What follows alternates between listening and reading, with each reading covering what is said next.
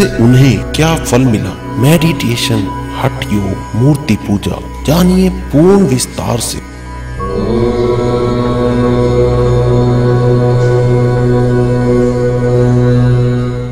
अजीब सी दुनिया है मृत्यु लोक इसे कहते हैं। भक्ति करते करते दुखी सब रहते हैं। कभी सूरज को पानी दिया, कभी व्रत उपवास किया, जिंदगी भर अपनी मर्जी से चले। फिर अंत समय आया तो जाते जाते भगवान को दोष दिया कि भगवान तूने सुख नहीं दिया, भगवान तूने सुख नहीं दिया। आइए आपको इस रहस्य से भी अवगत करवाएं कि भगवान ने सुख क्यों नहीं दिया।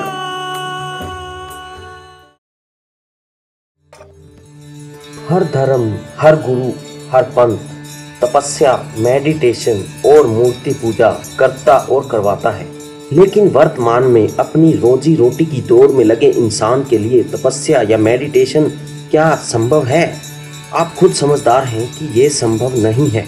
सतगुरु महाराज बता रहे हैं कि कानाकरण ऋषि ने तो 22 लाख वर्ष तक तपस्या की, प्रियावर्त ने 11 अरब वर्ष तक तप किया तथा अन्य भी बड़े बड़े ऋषियों ने हजारों लाखों वर्षों तक तप किया, लेकिन फिर उन्हें तप के बदले राज मिल जाएगा।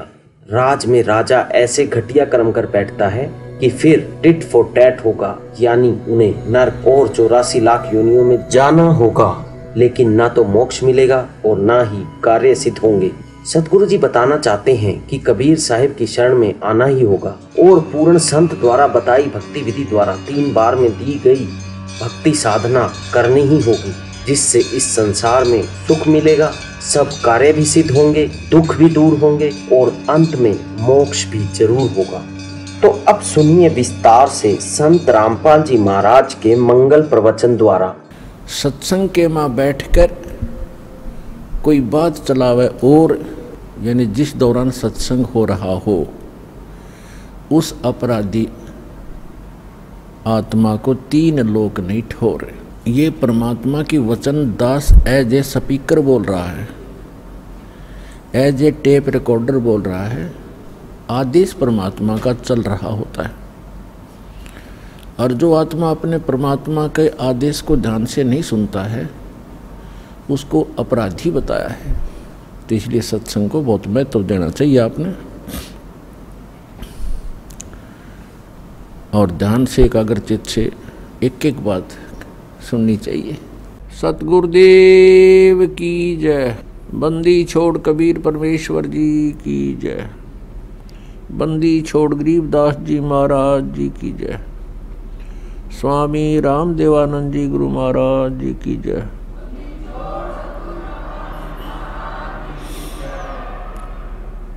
सत साहिब गरीब नमो नमो सतपुरुष को नमस्कार गुरु की नहीं। सुर नर मुनि जन साधुआ संतों सर्वसदी नहीं। सतगुरु साहेब संत सब डंडो तुम प्रणाम। आगे पीछे मध हुए तिनको जहाँ कुर्बान। सर्व सृष्टि रचनहार ये कबीर साहब जी हम सभी आत्माओं के जनक हैं, पिता हैं।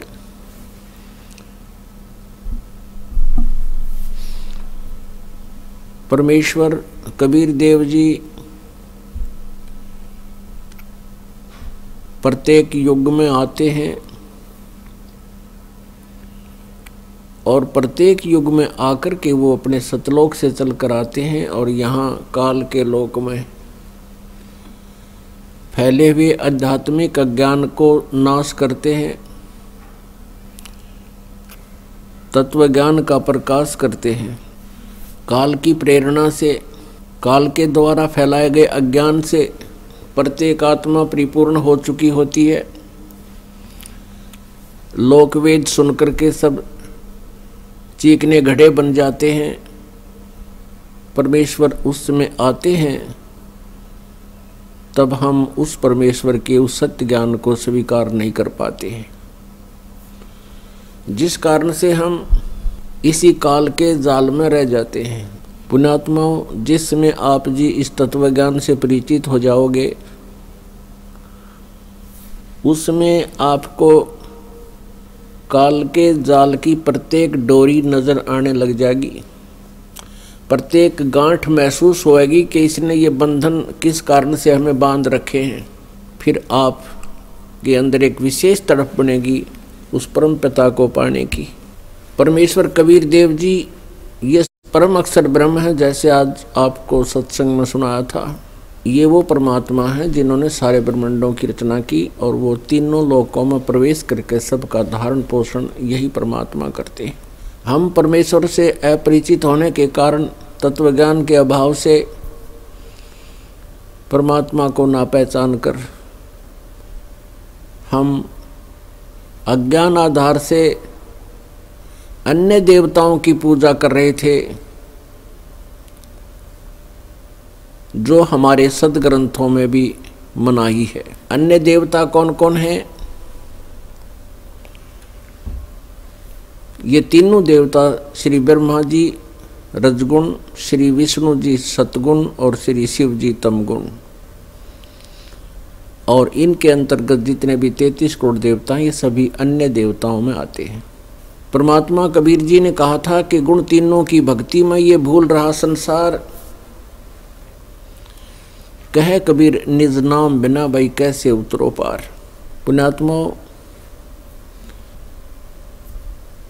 हमारे सदग्रंथ हमें यथार्थ ज्ञान दे रहे हैं, लेकिन आज तक इन सदग्रंथों को कोई समझ नहीं सका, जिस कारण से हम अपने ही खजाने से, अपने घर में दबे हुए उस धन से, आध्यात्मिक ज्ञान से हम वंचित रहे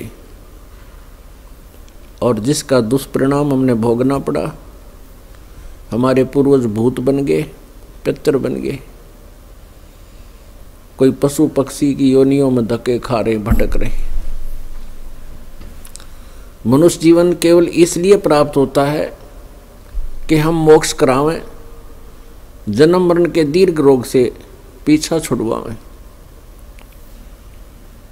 लेकिन तत्व ज्ञान ना होने से हम साधना करते करते भी जीवन व्यर्थ कर जाते हैं। ये काल का जाल है, बहुत भयंकर जाल है। पुण्यात्माओं, परमेश्वर ने विशेष रजा बख्शी है इस दास के ऊपर कि उसके सत्य ज्ञान को उसकी प्यारी आत्माओं तक पहुंचाऊं। सहयोग परमेश्वर का ही है, शक्ति उसी की काम कर रही है, कबीर देव जी की। अन्यथा ये कटु वचन, ये कड़वा ज्ञान कुनीन से भी कड़वा है। लेकिन पुण्यात्माओं, आज समाज बुद्धिमान हो गया है, सदग्रंथ हमारे पास हैं, और जिन सदग्रंथों को जो वर्ण मानता है, जो वर्ग सत्य मानता है, जैसे हिंदू वर्ग जो है, हिंदू जो पवित्र हिंदू धर्म के अनुयायी हैं, पवित्र चारों वेदों को, पवित्र श्रीमद् भगवत गीता को, पवित्र पुराणों को, इनको सत्य सदग्रंथ मानते हैं। और इन्हीं सदग्रंथों में आज वो सच्चाई है जिससे हम वंचित रहे, जिसकी हमें बहुत पहले आवश्यकता थी, तो आज उन सदग्रंथों से हमें उपलब्ध हुई, तो पुण्यात्मा स्वीकार कर रहे हैं। और बुद्धिमान वही होता है, जैसे किसी को मलेरिया रोग हो जाता है तो उसको कुनीन खानी ही पड़ेगी, कड़वी, नहीं तो जीवन से हाथ धो बैठेगा। तो ये तत्व ज्ञान जो है कड़वी कुनीन है, और ये इस अज्ञान रोग को नाश करेंगी, और साथ में जन्म मृत्यु के रोग का भी इसका इलाज इसी से होगा।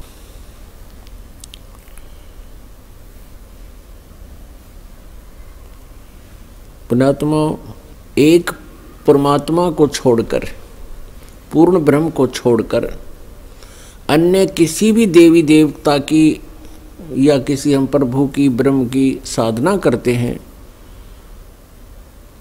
वो मोक्षदायक नहीं है। वो आपको जन्म मृत्यु के इस दीर्घ रोग से नहीं छुड़वा सकती। पुण्यात्मा, कोई घर सुखी नहीं, और सभी कोई ना कोई पूजा देवी देव इष्ट की अवश्य कर रहा है, और फिर भी घोर कष्ट, क्योंकि वो देवता आपको आपके प्रारब्ध में कोई परिवर्तन नहीं कर सकते। आपका जैसा कर्म है वैसा ही देंगे, वही आपको भोगने के लिए विवश होना पड़ेगा। और ये समर्थ कबीर परमात्मा है जो आपके प्रारब्ध का नाश करके, आपके जो है ना संकट को खत्म करके और नए सिरे आपके शुभ संस्कार लिखेगा। मासा घटे न तिल बधे, विध ना लिखे जो लेख, और सच्चा सतगुरु मेट कर ऊपर मारे मेघ। हम भ्रमित हैं और जब तक शंका निवारण नहीं होगी भक्ति पर हम लग नहीं सकते।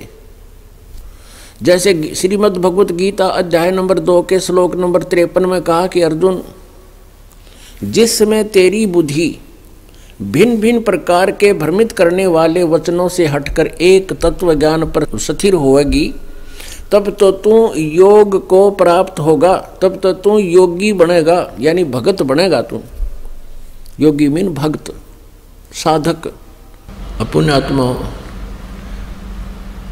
अब ये जो ध्यान लगाते हैं ना, हठ योग या कोरी दुर्गति है जीव की, जैसे ये राधा स्वामी वाले, धन धन सतगुरु वाले बताते हैं ना, और ये जय गुरुदेव वाले 2.5 घंटे सुबह 2.5 घंटे शाम, ये तो बकवाद हैं। ये ना समाधा लगता है इनका, कुछ भी इनका ज्ञान न गलत है।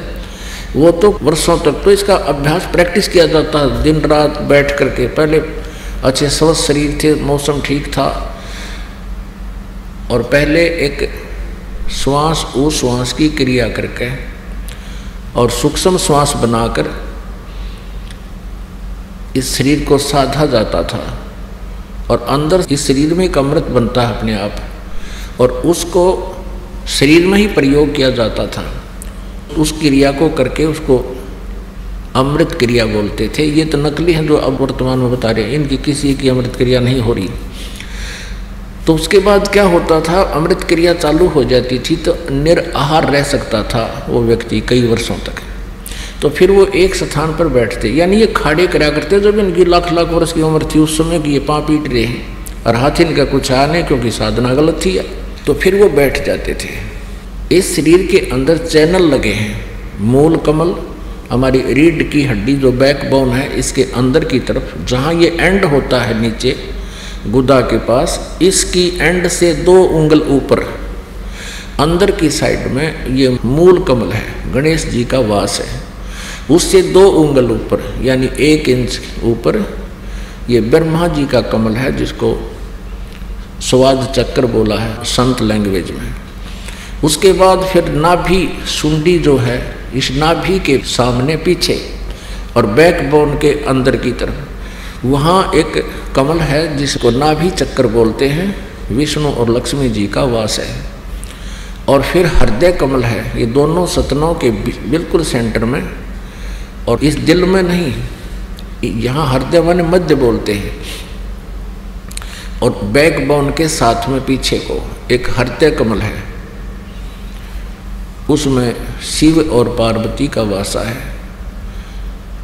और ऐसे ये कंठ कमल है, ये कंठ है, इसके बैक में, यहाँ नहीं, इसके बैक में जहाँ ये हड्डी बैकबोन थोड़ी सी मुड़ जाती है, इसके अंदर की तरफ वहाँ एक कमल है, उसका 16 पंखड़ी हैं उस कमल का। और इस प्रकार हमारे शरीर में ये कमल बने हैं। जिस भी किसी क्रिया से, मंत्र हैं इनके जो आपको दे रखे, इन्हीं के मंत्र हैं, ये पूजा नहीं है, ये इनकी साधना है, मजदूरी है। यहाँ से निकलने के लिए ऋणमुक्त होना है। फिर त्रिकुटी कमल है, इसके पीछे, यहाँ नहीं है वो, इसका बताया जाता है यहाँ पिछली साइड में है, जहाँ बैकबोन के साथ ऊपर नाड़ी जाती है। उसके बाद फिर एक ब्रह्मलोक को जाता है एक रास्ता, जिसको नाड़ी बोलते हैं, शरीर की नाड़ी है, वैसे वो रास्ता नजर आता है जो समाधिस्थ जीव हो जाता है। तो ये साधक क्या करते हैं, ये समाधिस्थ होने का प्रैक्टिस करते हैं, और ये बैठे रहते हैं कई कई वर्षों तक। तो पहले तो निराहार रहने का जो के योग्य शरीर को तैयार करने में कई वर्ष लग जाते हैं, 10-12 वर्ष, सब कुछ त्याग कर उसी क्रिया को करते रहें। फिर उसके बाद समाधिस्थ होने की प्रैक्टिस करने में बहुत समय लगता है। फिर समाधिस्थ होता कैसे है कि उसका कोई कमल खुल जाता है, उसका कोई चैनल ऑन हो जाता है और उस चैनल में जो भी प्रोग्राम आ रहा होता है यानी उसको ये जीव देखता रहता है। तो यहाँ क्या कर तभी तो ये बैठा रहता ना, तो 1 मिनट भी ना बैठा था इस पर, 10 मिनट ना टिक यो मन पापी समाधि लान दे। सुमन करते हो आप भगवान का जो सही सिमरन है, आपका कितनी देर टिका है यू। जब वह भागने की तैयारी करता है 100 बात याद दुआवे है और उठा ले जाओ मन माना करा की धक्के खुआवे। तो इसमें ना काल को ऑब्जेक्शन, क्योंकि बैठा रहेगा अपना जीवन नष्ट कर लेगा। चाहे तो यहाँ सिनेमा देख लो, फिल्म टेलीविजन पर, और चाहे शरीर में देख लो, दोनों टाइम वेस्ट करने वाली बात है। तो इन ऋषियों को वो तत्वदर्शी संत मिला नहीं। ये दुर्वेद अध्याय नंबर 40 के मंत्र 15 से ले लिया कि ओम नाम उस पूर्ण परमात्मा का है, और उधर से ब्रह्मा से के लोक वेद से काल के द्वारा दिए गए ज्ञान से उसने ये हठ योग आकाशवाणी की थी, तप करो तप करो। जैसे हठ योग किया करते थे, खड़े होकर तपस्याएं करते थे, ये कोरी बकवाद थी, ये मनमाना आचरण था। हम सोचा करते थे कि ऐसे ही भगवान मिलेगा, हमारा नंबर नहीं आ सकता, हम बाल बच्चे भी नहीं त्याग सकते, भगवान संन्यास लेने से ही मिलता है। ये अज्ञानता से हमारी सोच थी। अब तत्व ज्ञान की रोशनी से हमें ज्ञान हो गया कि वो तो डरे डोया करते। उसके विषय में कहा कि डंब करें डूंगर चढ़ें, दंब माने पाखंड करते हैं, ऊंचे स्थान पर जाकर बैठ जाते हैं, नुआसन पदम लगा के धूना लगा के चमटा गाड़ गए कि दूर तो दिखा किसी ने महात्मा बैठा है। और हमने सोचा करते भाई यूँ मिला कर भगवान, अज्ञानता के कारण। उसके विषय में सूक्ष्म वेद में कहा है कि दंब करें डूंगर चढ़ें, डूंगर माने ऊंचे स्थान पर, पहाड़ी पर बैठ जाते हैं। दंब करें डूंगर चढ़े अंतरजीनी झूल, और जग जाने बंदगी कराइए वो है सूल बबूल है। जनता ने सोचे ये भक्ति कर रहा है तो बबूल के सूल बोल किकर के कांटे वो रहा अपने अगत में, क्योंकि साधना शास्त्र विरुद्ध है। तप से राज मद मानम, जन्म तीसरे सुकर स्वानम, तपेश्वरी सो राजेश्वरी, राजेश्वरी सो नरकेश्वरी। जितना अधिक तप करेगा उसको अधिक राज मिलेगा, अधिक राजा अधिक समय तक नरक में डाला जाता है। क्योंकि तप से राज मद मानम, इतना अभिमान हो जाता राजा में, आगा पीछा कुछ नहीं देखता, ना जाने कैसी सजाएं दे डालता है, ना जाने कितने जीवों को मरवा डालता है अपने राज को सुरक्षित करने के लिए। फिर उस बच्चों को सारे भोगने पड़ते हैं।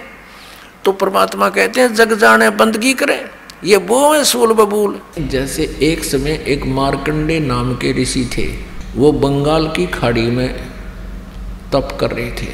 महास्वर्ग में इसकी समाधि चली गई, इसकी सुरती चली गई, एक अंदर एक दिव्य दृष्टि है, और उस दिव्य दृष्टि की ये आध्यात्मिक क्रियाओं से हो जाती है। उस दिव्य दृष्टि की भी रेंज होती है, क्षमता होती है। तो उसकी दिव्य दृष्टि ब्रह्मलोक में पहुंच गई, महास्वर्ग में। वहाँ महा इंद्र है, और वहाँ और ज़्यादा अच्छी खूबसूरत देव और देवियाँ हैं। तो मार्कंडे ऋषि वहाँ पिक्चर देखा था ऊपर ब्रह्मलोक की, और जो ये ओम नाम का जाप करते थे इससे ब्रह्मलोक प्राप्ति होती है। और वो ये देख लेते हैं कि वहाँ किसा माल है। अब जिस ऋषि ने वो देख लिया कि वहाँ इतने सुख हैं, कि ऐसे सुख माने हैं कि नाच गाने बकवाद ठाठ अच्छा पोस्ट हो जा, वहाँ देवता बन जा। तो मार्कंडेय ऋषि ने ये कन्फर्म हो गया कि वहाँ ऐसी सुख है, और वो प्राप्त होगा इस ओम के नाम से।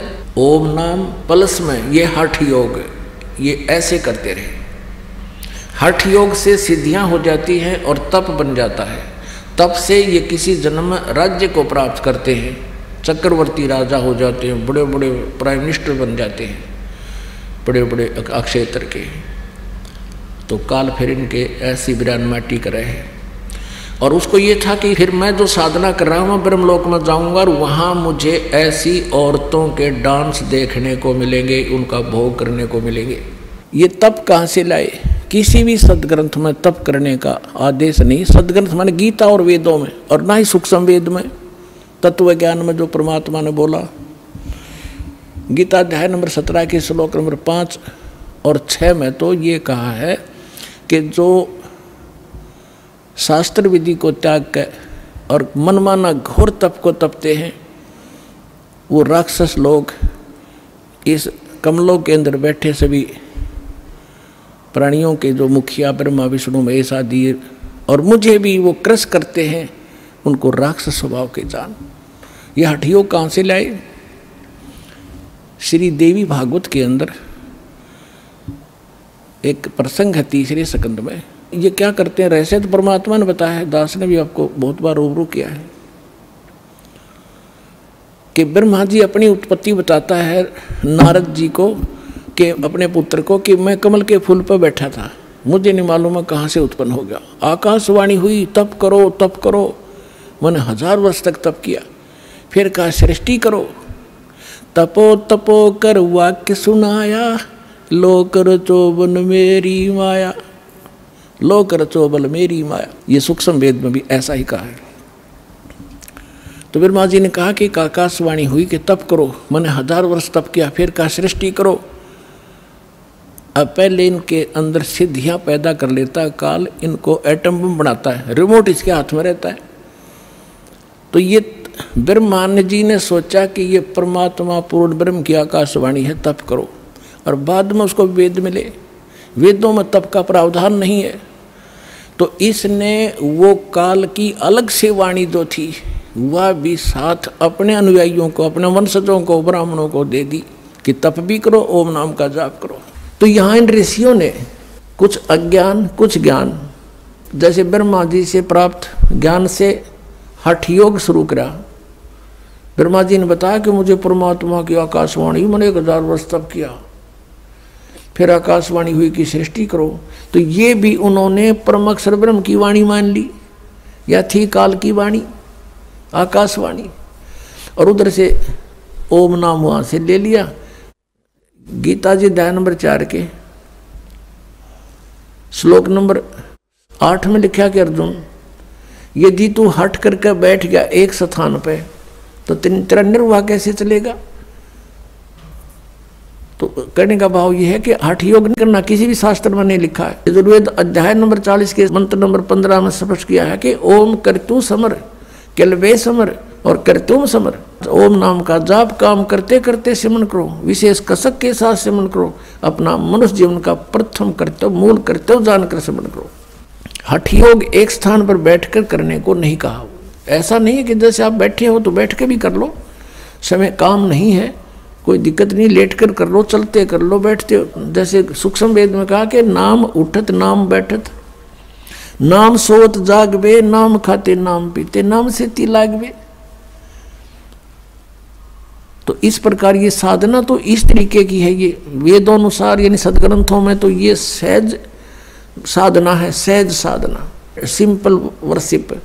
और इन्होंने अपने हठ योग ज्ञान से इसको इतना कठिन बना दिया। कोई तप करता खड़ा होकर, कोई उल्टे पैर करके, ऊपर न पैर नीचे को सिर करके, कोई व्रत रख के, कोई पहाड़ों पर जाता भगवान को खोजने के लिए, और कोई कुछ अन्य मंत्र करता है जैसे हरे कृष्ण कृष्ण कृष्ण हरे हरे राधे राधे श्याम मिला दे। ये गीता जी में है कहीं?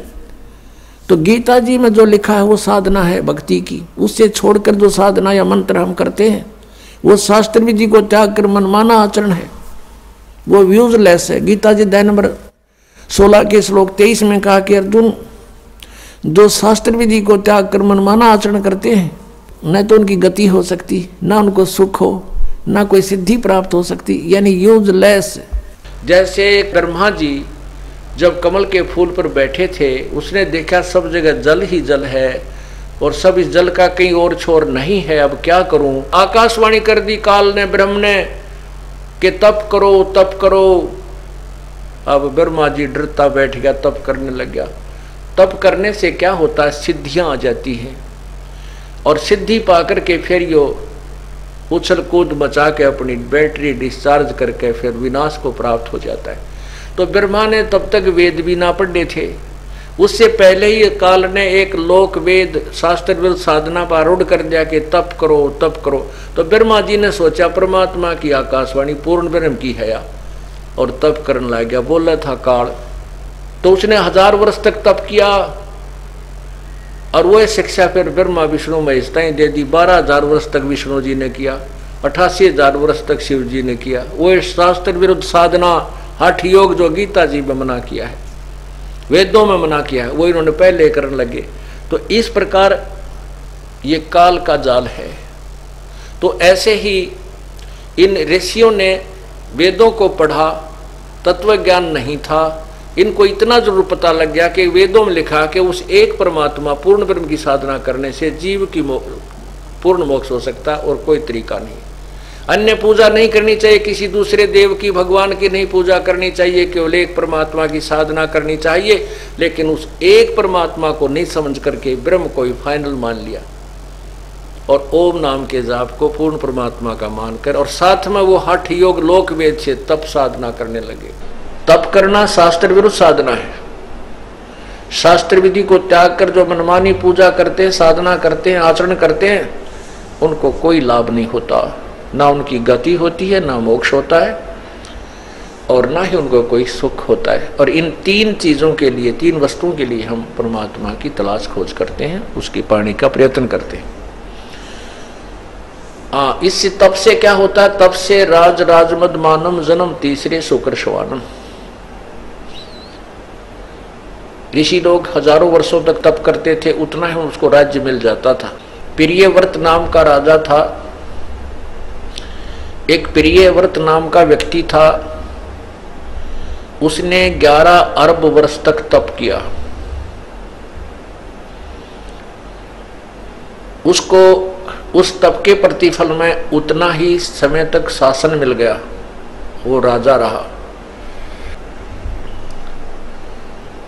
जब वो अपने 11 अरब वर्ष के राज्य को भोग कर मरने लगा,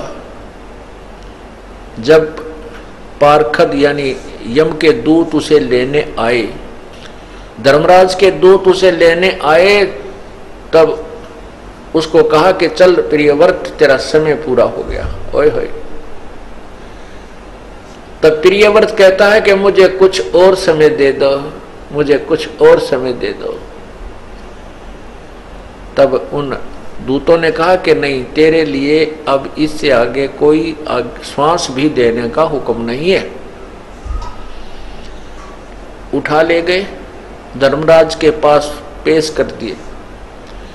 वो धर्मराय ने पूछा कि प्रियव्रत, 11 अरब वर्ष तक तूने तप किया और 11 अरब वर्ष तक तूने अपना राज्य भोग लिया, अब बता कुछ कमा के लाया के खाली आया? तब प्रियव्रत कहता है, महाराज खाली आया, कुछ नहीं लाया। फिर धर्मराज ने कहा कि इसको गधे की जूनी दो, गधे की योनि में डाल दो, इसका काला मुंह करो। तब उसने प्रियव्रत ने कहा, मेरा काला मुंह क्यों कीजिए है? धर्मराज ने कहा कि 11 अरब वर्ष तक तूने तप किया, उसके बदले में राज ले लिया, भगवान की भक्ति करी नहीं, इसलिए तेरा काला मुंह किया जा रहा है और गधे की जोनी में तुझे डाला जा रहा है। तब प्रियव्रत कहता है, भूल हुई, बहुत गलती बनी। तो धर्मराज ने कहा, अब तो बनगी भाई, फिर संभलना। एक काना कर्ण तपस्वी था, उसने 22 लाख वर्ष तक तप किया। फिर उसके लिए विमान आया लेने के लिए, अब चलो तुम याद किए हो धर्मराज दरबार में चलो। उसको इतना अभिमान हो गया था कि मेरे जैसा जाजुल तप किसी ने नहीं किया होगा। रास्ते में एक पत्थर पर शिला थी, एक पत्थर का बहुत बड़ी पत्थर था और उसके चारों तरफ उन पार्षदों ने कहा, जो उसको लेने आए थे वो दूतों ने कहा कि तपस्वी जी, आप इस परशिला के चारों तरफ एक परिक्रमा देकर आओ, ये नियम है। अब वो काणा कर्ण तपस्वी उस पर शिला के चारों तरफ चलने लगा। उसने देखा वैसे ऐसे 18 करोड़ काणे कर्ण अपना नाम लिख गए हुए थे, मैंने इतने हजारों वर्ष तप किया, मैंने इतने लाखों वर्ष तप किया। तब उस काणे कर्ण ने के मन में ये आई कर तेरे से तो एक जाजुल तपस्वी है, तेरा तप तो कुछ भी नहीं। एक उसका भी मान तोड़ा। फिर धर्मराज के दरबार में जब गया, धर्मराज ने कहा, न्यायाधीश ने कहा कि भाई तपस्वी जी कि तूने इतने वर्ष तक तप किया। कहाँ जी तप किया? कहने लगे कि अब और इतने वर्ष तक राज्य किया। तो कहने लगा तो धर्मराज के मैं न्याय करूं या रहम करूं, अदल करूं, अदल माने न्याय, अदल करूं या फजल करूं, फजल माने रहम। अब देखो बुद्धि भ्रष्ट होती है इंसान की। अब क्या मन में आता है उस तपस्वी के कि ये रहम क्यों कराऊं इससे, मैंने ही तप किया और मैंने ही राज्य प्राप्त किया, अब ये इसमें रहम की क्या आवश्यकता पड़ेगी। कहने लगा न्याय कर, अदल करो। वो कहता है कि मैंने 22 लाख वर्ष तप किया, इतने वर्ष राज्य किया, तो इसमें रहम की क्या आवश्यकता है, आप न्याय करो।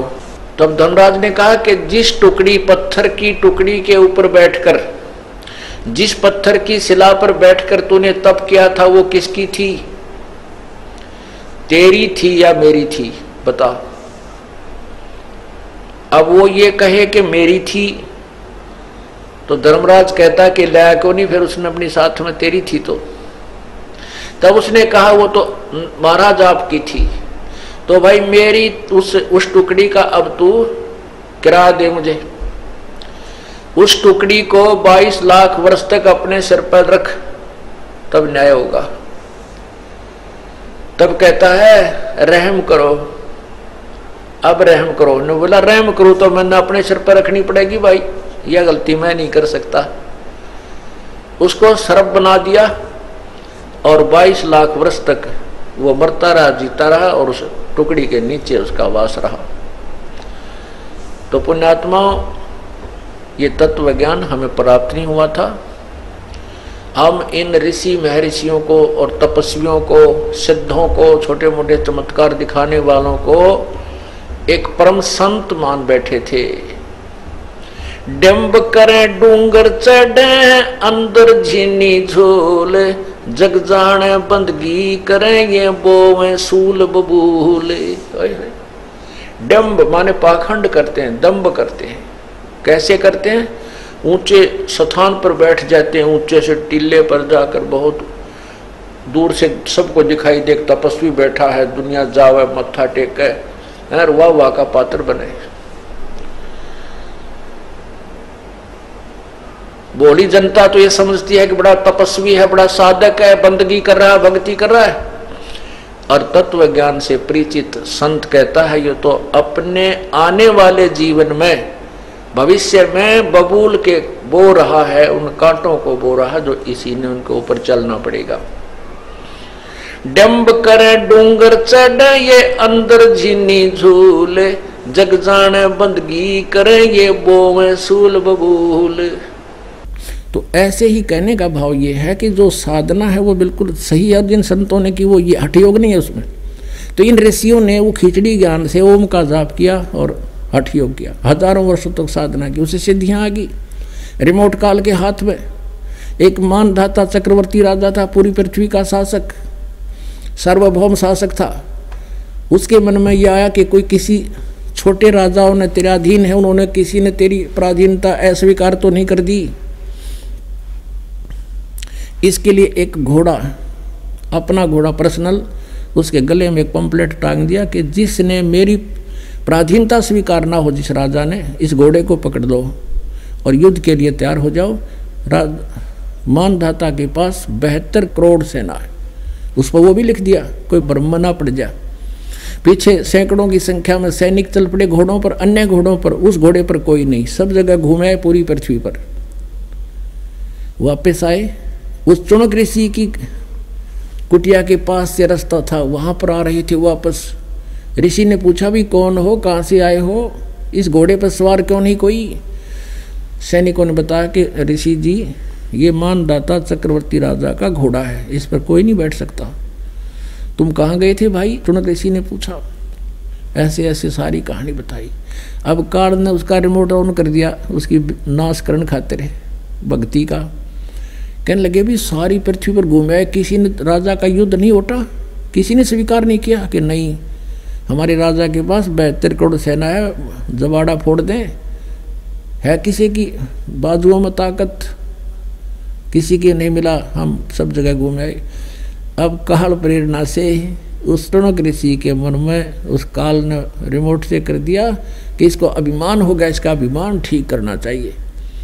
ऋषि ने कहा कि मैंने पकड़ दिया भाई ये घोड़ा और युद्ध उठ गया तुम्हारे राजा का, इस घोड़े को बांध दो इस वृक्ष के, मेरी झोपड़ी वाले वृक्ष के बांध दो। सैनिक कहने लगे रे कंगले, तेरे दाने खाने को नहीं और तू युद्ध उठ गया, तेने उस मानदाता चक्रवर्ती राजा का, तेरी क्यों सहमत आई है? अपनी रटले माला बोल वाला, चुपचाप कर ले काम जो तेरा है, क्यों मरे तू हमारे हाथों से? अब चुनक ऋषि ने कहा कि जा कह दो तुम्हारे राजा ने मेरे भाग्य में ऐसा ही लिखा है तो ऐसा ही सही, तुम्हारे हाथे मर जाऊंगा। ये घोड़ा युद्ध मैंने उठ लिया। अब सैनिकों ने बता दिया तो आपका घोड़ा बांध लिया। राजा ने सोचा कि आज एक आदमी ने हिम्मत की है, कल दूसरा ना सिर उठाएगा। एक आदमी को मारने के लिए 18 करोड़ सेना भेज दिला पड़ता पूरा कि सबके दिल दहल जाएं, कोई और भी ना हिम्मत करे। ये राजनीति होती है। उधर से उस चुनक ऋषि ने जो सारे जीवन मंडले ढोए थे, वह काल की पूजा करी थी, ब्रह्म का जाप है से सिद्धियां आ गई, हठ योग से सिद्धियां आ गई, जोम के जाप से भी सिद्धियां आ जाती हैं। उसने अपनी सिद्धियों का एक एटम बम बना दिए, चार पुतली तैयार कर दी। राजा की 18 करोड़ उसने 4 टुकड़ी बना ली। राजा ने भी अपनी सेना की 18 करोड़ सेना पहली बार भेज दी तो एक पुतली छोड़ दी, उसने सबको कत्लेआम कर डाला, 18 करोड़ सेना मार दी। राजा ने दूसरी टुकड़ी भेज दी, ऋषि ने दूसरी पुतली छोड़ दी, 72 करोड़ सेना का नाश कर दिया। पुण्यात्मा, अब परमेश्वर कबीर साहब बताते हैं 72 अक्षौणी अक्षय करी, चुनक ऋषिश्वर एक, ये दे धारे जोरा फिर ये सभी काल के बेखे। ओए होए होए, हे भगवान कितनी प्यारी वाणी कही। एक ही अमृतवाणी के श्लोक में दोहे में कह दिया कि 72 करोड़ सेना अक्षय करी, अक्षय माने नाश कर दिया 72 अक्षौणी का।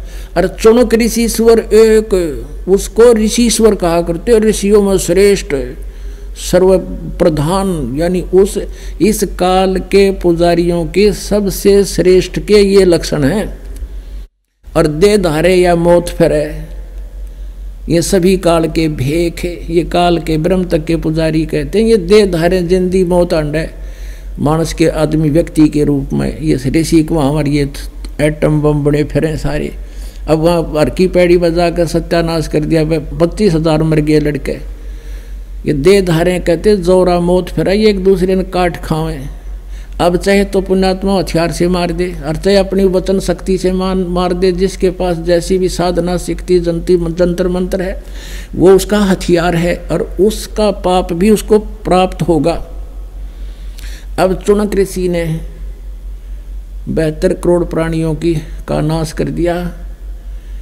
अब देख काल के जाल ये समझ में कैसे आवे। जब तक इसके पुण्य रहेंगे, पुण्य और पाप अलग अलग डिपॉजिट होते हैं प्राणी के। जैसे गीता जी अध्याय नंबर 7 के श्लोक नंबर 29 में कहा है कि जब तक मेरे इस ज्ञान का जो आश्रय कर लेगा, जैसे चौथे अध्याय के 34वें श्लोक में कहा है कि तत्वदर्शी संतों के पास जाकर उस परमात्मा की तत्व ज्ञान को समझ, वो बताओगे सारी ज्ञान। तो कहते हैं मेरे इस ज्ञान का आश्रय करके 7वें अध्याय के 29वें श्लोक में। और जो व्यक्ति उस तत्वब्रह्म से परिचित है, सभी कर्मों से परिचित है और सभी आध्यात्मिक ज्ञान से जो परिचित होगा, वो केवल जरा और मरण से छूटने का प्रयत्न करता है। तो तत्वदर्शी संत ही बता सकते हैं। तो यहाँ वो कर्म बताए जाते हैं। यहाँ क्या है कि काल के लोक में दोनों ही पुण्य और पाप दोनों मिलेंगे आपको, अलग अलग आपके जमा हो जाते हैं। अब देखो कैसा खेल है, हजारों वर्षों तक उसने ओम नाम का जाप किया, तपस्या की, उस तप से तो उसका तप से बन गया, तप उसको राज्य मिलेगा, इंद्र बन जाएगा, पूरी पृथ्वी का कभी राजा बन जाएगा। ओम नाम के जाप से ब्रह्मलोक में जाएगा, वह हजारों युगों तक ब्रह्मलोक में जो ठाठ करेगा, अपनी पूंजी से वहाँ मौज करेगा, इस पुनों से, ओम नाम के जाप की कमाई से, और फिर उसको वहाँ बर्बाद करके ये फिर यहीं गधा बने, फिर नरक में जाएगा, नरक में भोगेगा अपने पाप कर्मों को, फिर शेष गणे बच जाएंगे, फिर पृथ्वी लोक पर आओगा, यहाँ आकर कुत्ता बनेगा। यूँ जब 100 पल इसकी सारी नुचड़ जाएगा, सारी इसकी खत्म हो जाएगी ऊपर कमाई, और फिर इसको पृथ्वी में पटकेगा, कुत्ता बनेगा ये, और कुत्ते सिर में इसके कीड़े पड़ेंगे। ये 72 करोड़ सेना जो मारी है, ये इसका अपना बदला लेंगे, इसके कोई इसको पट्टी करने वाला नहीं मिलेगा। ऐसा जुल्म है कर रखा है इस काल ने, हमें ऐसा अंधा बना रखा है। अब परमात्मा कहते हैं 72 अक्षोणी अक्षय करी चुनक ऋषि ईश्वर एक, ये दे धारे मौत फिरे, ये सभी काल के भेख, ये ब्रह्म के काल तक के पुजारी, ये भी ऐसे सत्यानाशी हैं। तो यहाँ गीता ज्ञानदाता भी कहता है कि ये सभी ज्ञानी आत्मा है तो उद्धार, लेकिन ये मेरे वाली अनुतम गति में ओम से मिलने वाली जो परम गति, वो भी अनुतम है, क्योंकि जन्म मृत्यु नहीं गई, कर्म दंड भोगना ही पड़ेगा, शांति नाम की चीज नहीं। पुणात्माओं, एक सन्यासी नागा, गिरिपुरी और ये वैष्णो, इस तरह ये 6 ये 10 नामी, ये 60 दर्शन 60 भेग, 60 माने 6, 60 भेग कहावें और बहुविध धुंधु धर्म चावें, इनकी साधना देखा तेन सोचा भाई तो तोड़ पाड़ रहे हैं। जैसे क्या करते हैं, एक समय की बात है, हमारे गांव में एक बल्लेगिरी गांव बाबा जी यानी नाथ परंपरा से है वो, और दूसरे गांव में रहता, लेकिन गांव वालों को पता नहीं, उनको ज्ञान नहीं, उनको जैसे कोई कह वैसे मान लेते हैं संतों की। तो उसने वहाँ पर जून के महीने में 41 दिन का एक वो रखा था तप, धुनिया के बीच में बैठना, 5 अग्नि जला लेते हैं चारों तरफ, और बीच में बैठना होता है 3 घंटे। वो 11 बजे से और 1 बजे तक बैठा करता है, और फिर सुल्फे पाड़े अपना बैठ के अलग से सुल्फे नरे सुल्फे पियो उड़ा नो कहते 80,000 का तो सुल्फा पी गए वो बीर उसके और साथी और गांव के लफंडर टाइप के थे वह, और उसमें 7-8 लाख रुपये उसका दान आया था। तो वो क्या करता था, हमने एक फिल्म बनवाई थी उसकी, वो जैसे भी प्रक्रिया कर रहा था, वो क्या करता था, बड़े बड़े तो जटा थी उसके शरीर के, और एक लंगोट बांध रहा था, पूरे शरीर पर बाल्टी में राख घोल के पानी में, और पूरे शरीर पर लेप कर लेता था, पूरे पे, मुंह पर, रोड़े को, सारे कमर पर, पैरों पर, और 5 अग्नि जला दी जाती, 5 दोने अलग अलग, और बीच में बैठ जाता। जब वो पूरे सलग लेते ना उपले, और फिर वो धंधकने शुरू हो जाते, जब बीच में जाकर बैठ जाता, और जो उसकी बड़ी जटा थी पूरी भारा, बड़े और भी उसमें जोड़ रहा था, बांध रहा था, कुछ और भी बाल बोल, तो उनको बाल्टी में, राख वाली बाल्टी में पानी में पूरा अंदर डाल के, और उसको पूरा गिल कर लिया, गिच पूरा गिला करके, और ऊपर लपेट लिया सिर पे, बैठ गया। अब उपलों की अग्नि, उपले गोसे जो सलग लेने के बाद, उसके बाद अपने आप उनके ऊपर राख लगनी शुरू हो जाती है, और उस राख में इतनी रेजिस्टेशन पावर होती है, रेजिस्टेंस पावर है अग्नि को, अपने आप रोकना शुरू कर देती है। वह धीरे धीरे मंदी तो अग्नि पड़ जा, आध घंटे के बाद अपने आप उसके ऊपर राख आनी शुरू हो जाती है, और फिर उसने सारे का गिल्ली राख लपेट रखी, लीप रखा, मड प्लस्टर सा कर रखा।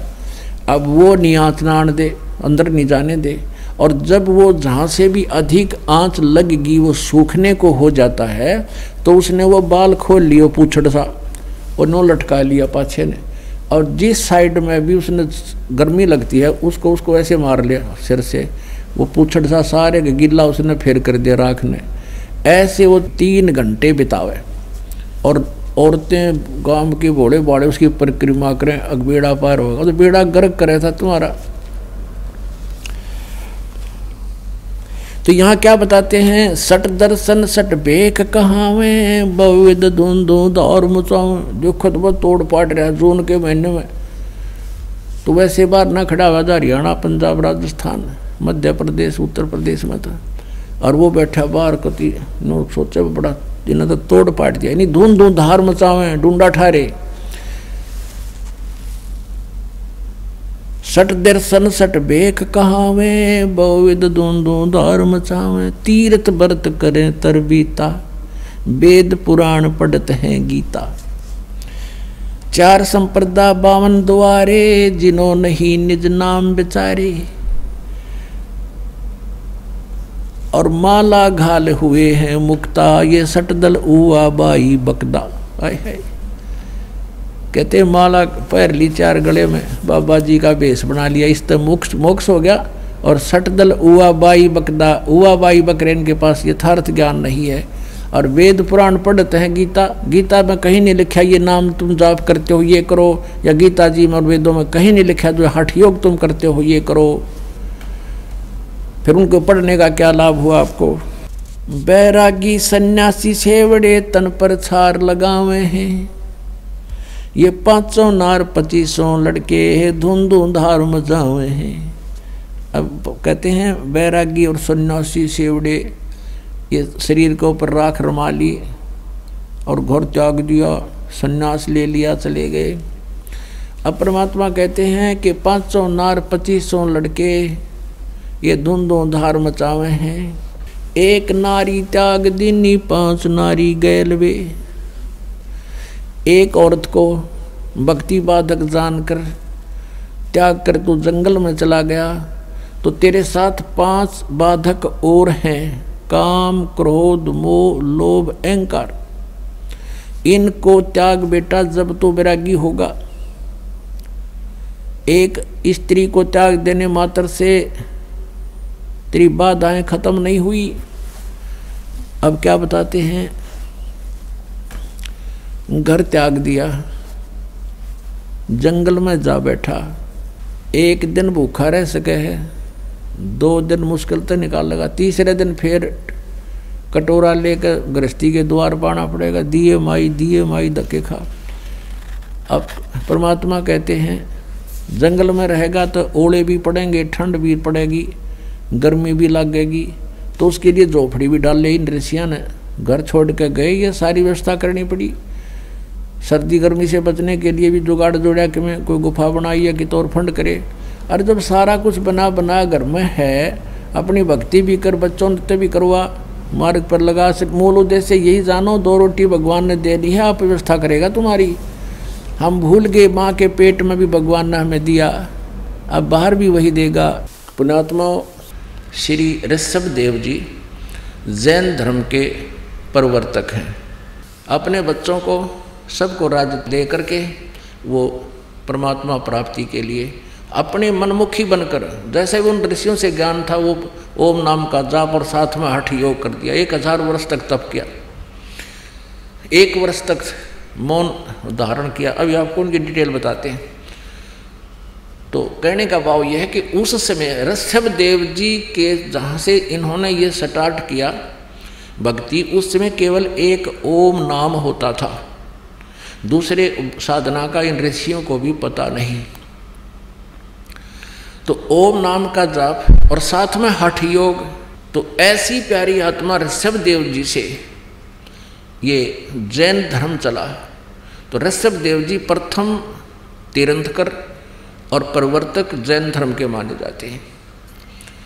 अब इनकी दास ये बताना चाहता है सत भक्ति ना करने से भक्ति करते हुए भी दुखी रहे प्राणी। ये देखिएगा, जैन संस्कृति कोश, जैन इतिहास संस्कृति कला एवं पुरातत्व, ये कहाँ से छपा है? जैन संस्कृति कोश जैन इतिहास संस्कृति कला एवं पुरातत्व प्रथम खंड। लेखक हैं प्रोफेसर भागचंद्र जैन भास्कर और सम्मति प्राच्य शोध संस्थान नागपुर, कला एवं धर्म शोध संस्थान वाराणसी। ये पूरा पेज देखो इसका। अब ये प्रकाशक हैं जैन संस्कृति कोश प्रथम खंड। लेखक है प्रोफेसर भागचंद्र जैन भास्कर, प्रकाशक ये दोनों मिलकर हैं।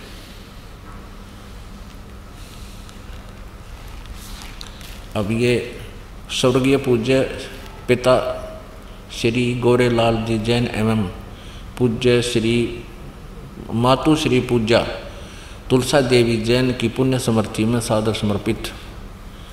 ये यहाँ तक ये देखिएगा 175 पृष्ठ पे।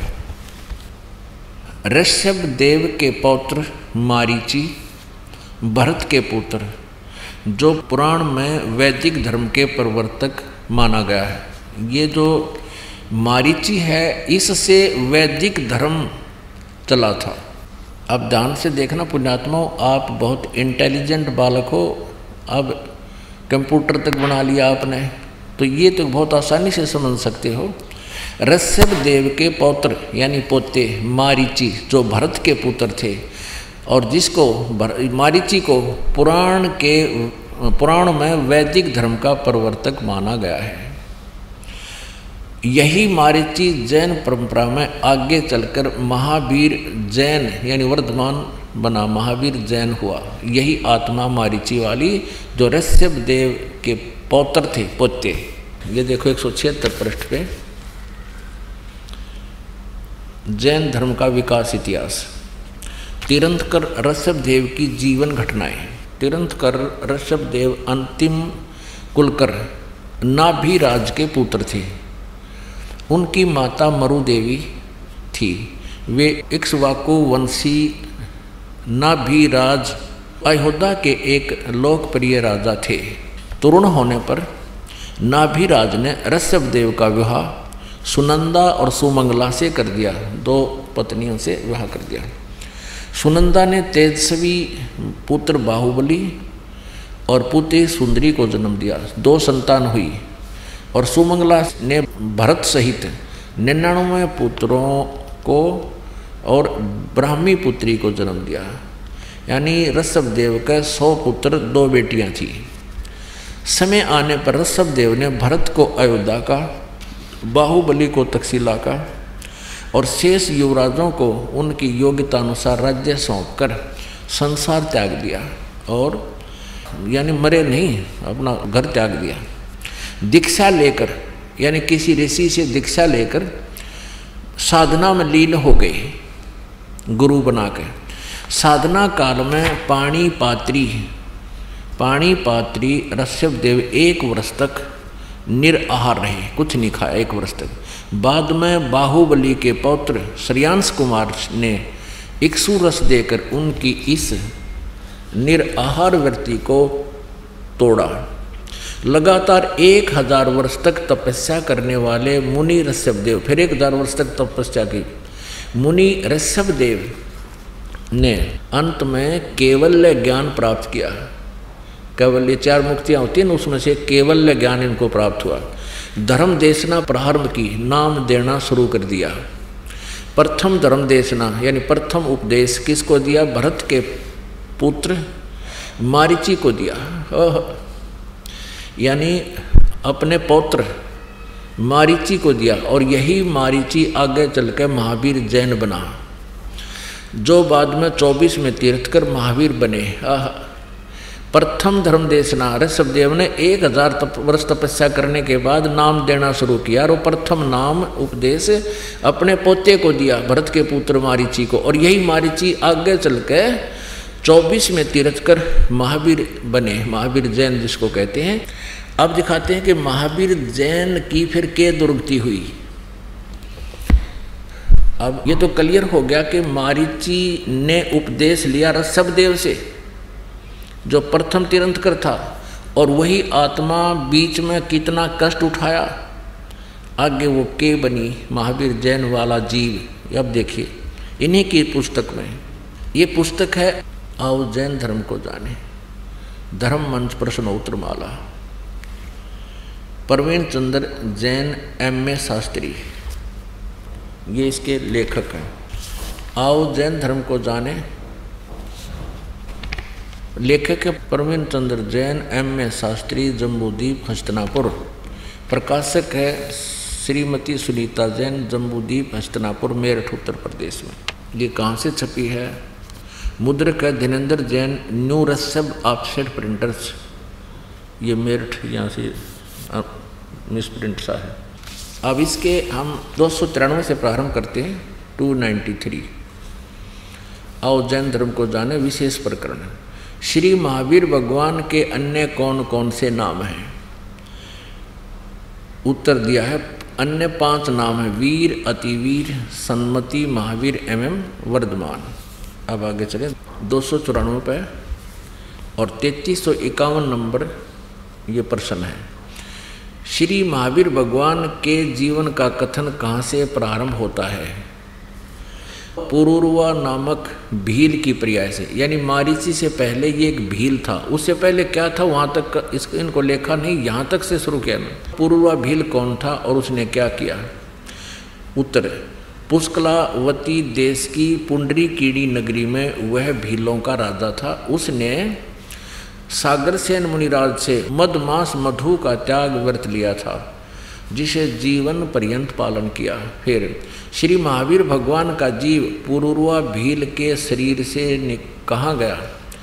पर्याय से, पहले सौधर्म स्वर्ग में 1 सागर की आयु वाला देव हुआ।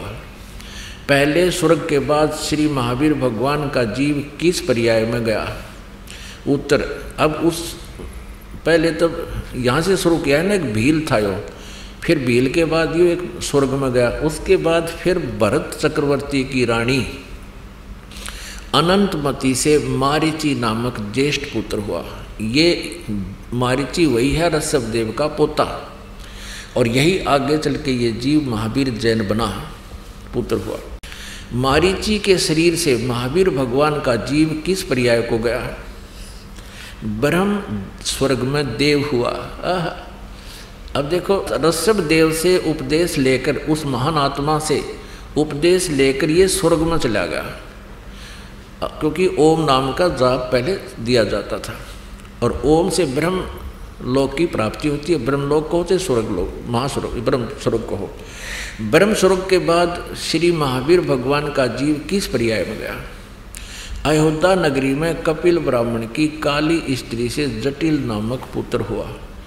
फिर स्वर्ग में गया। फिर सूतक नामक गांव में अग्निभूत ब्राह्मण की गौतम स्त्री से अग्निशय नामक पुत्र हुआ। फिर स्वर्ग में गया। फिर भरत क्षेत्र में फिर अग्निमित्र नामक पुत्र हुआ। फिर महेंद्र स्वर्ग में गया। हम अपने काम की बात पर आते हैं। 295 पे मंदिर नगर में सालकाय ब्राह्मण की पत्नी से भारद्वाज नामक यही पुत्र, भारद्वाज भी यही ऋषि हुआ पुत्र। और फिर भारद्वाज के शरीर से महावीर भगवान का जीव कहाँ गया? महेंद्र स्वर्ग में देव हुआ, उस महास्वर्ग में, ब्रह्मलोक में। फिर महेंद्र स्वर्ग से महावीर भगवान का जीव कहाँ गया? इतर निगोद में 1 सागर की आयु वाला निगोदिया जीव हुआ। निगोद से निकलकर श्री महावीर भगवान का जीव कहाँ गया? हाय हाय, अनेकों भाव यानी शरीर धारण किए जीव अनेक योनियों को प्राप्त हुआ। कैसे? 1000 बार आँख वृक्ष के जीवन भव, और 80,000 सीप के भव, 20,000 नीम वृक्ष के भव, 90,000 बार केली वृक्ष के भव यानी केले के वृक्ष बना, 3,000 बार चंदन वृक्ष के भव, 5 करोड़ बार कनेर वृक्ष के भव, 60,000 बार वैश्या के भव वैश्या, और 5 करोड़ बार शिकारी के शरीर भव, और 20 करोड़ बार हाथी, 60 करोड़ बार गधे के भव। ओ तेरा गजब यह 30 करोड़ बार कुत्ते का जीवन, 60 करोड़ बार नपुंसक के भव, 20 करोड़ बार स्त्री के भव, 90 लाख बार धोबी के भव, 8 करोड़ बार घोड़े के भव, 20 करोड़ बार बिल्ली के शरीर भव, और 60 लाख बार गर्भपात से मरण ओए है माँ के पेट में मर गया, और 80 लाख बार देव पर्याय को प्राप्त हुआ। ओए होए, केवल 80 लाख बार तो देवता बनया, और गधा बनया, कुत्ता बनया, 30 करोड़ बार कुत्ता तो एक बार बनया हुआ बतेरा। ये सारे को पानी फिर जाए देवता ने, एक का जीवन बतेरा कुत्ते का, सिर में कीड़े पड़ जा, खाज लाग जा, टांग टूट जा, सर्दी में पता नहीं कहाँ पड़ा रहे, और 60 करोड़ बार गधे का जीवन। उसके बाद फिर क्या हुआ, उपरोक्त भावों को प्राप्त करने के बाद श्री महावीर भगवान ने किस पर्याय को प्राप्त किया? राजगृह नगर में सथावर नामक ब्राह्मण, फिर महेंद्र स्वर्ग में, फिर राजगृह में विश्वभूति राजा की जैनी रानी से विश्वनंदी नामक पुत्र हो गया। महाशुक्र स्वर्ग में देव हुआ, त्रिपुरुष नामक नारायण हुआ, फिर 7वें नरक में गया। ये और कच्चा काम रह रहा था, ये स्पष्ट हो गया। फिर 7वें नरक में गया। ओए होए, अब ये 295 पर अपना पड़ा, अब 296 पे। फिर उसके बाद क्या हुआ, सिंह गिरी पर्वत पर सिंह हुआ, और पुनः फिर प्रथम नरक में गया। फिर कहाँ गया, हिमवान पर्वत पर शिखर पर सिंह हुआ, वहाँ से ने संबोधित किया। फिर सौदर स्वर्ग में सिंह केतु नामक देव हुआ, यहाँ हुआ। अब फिर 7वें स्वर्ग में देव हुआ। अब यहाँ आते हम, महाशुक्र स्वर्ग में देव हुआ। महाशुक्र स्वर्ग से महावीर भगवान का जीव कहाँ गया, दातकी खंड की पूर्व विदेही की पुष्कलावती देश की पुंडारी कीणी नगरी में राजा सुमित्र रानी मनोरमा से प्रिय मित्र नामक चक्रवर्ती हुआ। फिर सैंसर स्वर्ग में देव हुआ। आगे क्या हुआ, अब यहाँ आते हैं कि जम्बू द्वीप के छतरपुर नगर में नंदीवर्धन राजा की वीरमती रानी से नंद नामक पुत्र हुआ। नंद का जीव आगे किस पर्याय में गया, पुष्पोत्तर विमान में देव हुआ। तदनंतर 24 में तीर्थ कर श्री महावीर भगवान हुए। श्री इन्हीं का प्रश्न है, इन्हीं की पुस्तक है, दास तो पढ़ रहा है। श्री महावीर भगवान के जीव ने कितने पाखंड मत चलाए, 363 पाखंड मत चलाए। पुण्यात्माओं, ये काम टीचर का होता है, जो सदग्रंथों को स्वयं समझे, अपना अभ्यास करे, अनुभव करे, भक्ति करे, परमात्मा की अंदर से प्रेरणा होती है, फिर तत्व ज्ञान अंदर से परमात्मा देता है। अब इसका निष्कर्ष देखो कि ऋषभ देव जी ने गुरु दीक्षा ली किसी ऋषि से, उसके बाद साधना की, और ऋषभ देव जी से फिर 1000 वर्ष ऋषभ देव जी ने साधना की। उसके बाद जब वो अपनी साधना समाप्त की, तुरंत पहला शिष्य बनाया मारीची, और वही आगे चलकर महावीर जैन हुआ। तो ऐसे ओम नाम यानी वेदों अनुसार साधना करने वाले जीव की क्या दुर्गति हुई, 80 लाख बार तो देवता बना। और यह बाकी हिस्ट्री आपने देखे ली, अनगिन कष्ट सहे, 60 करोड़ बार गधा, 30 करोड़ बार कुत्ता, 20 करोड़ बार बिल्ली, और तेरा गजब हो। पुणात्मा कलेजा मुँह को आता है, इतने कष्ट हमारे ऊपर हो रहे हैं, हम फिर भी आंखें नहीं खोल रहे, हम तत्व ज्ञान को पहचान नहीं रहे, भगवान को नहीं पहचान पा रहे। अब क्या होगा, महावीर वहाँ तक तो उस मारीची वाले जीव की दुर्गति, महावीर वाले जीव की दुर्गति होती रही। आगे चल के यही मारीची वाला जो शरीर जीव था, आगे महावीर जैन हुआ। महावीर जैन जी के इतिहास में लिखा है कि उन्होंने कोई गुरु नहीं बनाया, और ऐसे ही मुनिवर्ती में घर से निकल गया, निवस्त्र रहने लगा, अपने आप साधना करता रहा। कुछ दिन हठ योग करके अपने विचारों को ही व्यक्त करने लग गया जनता में।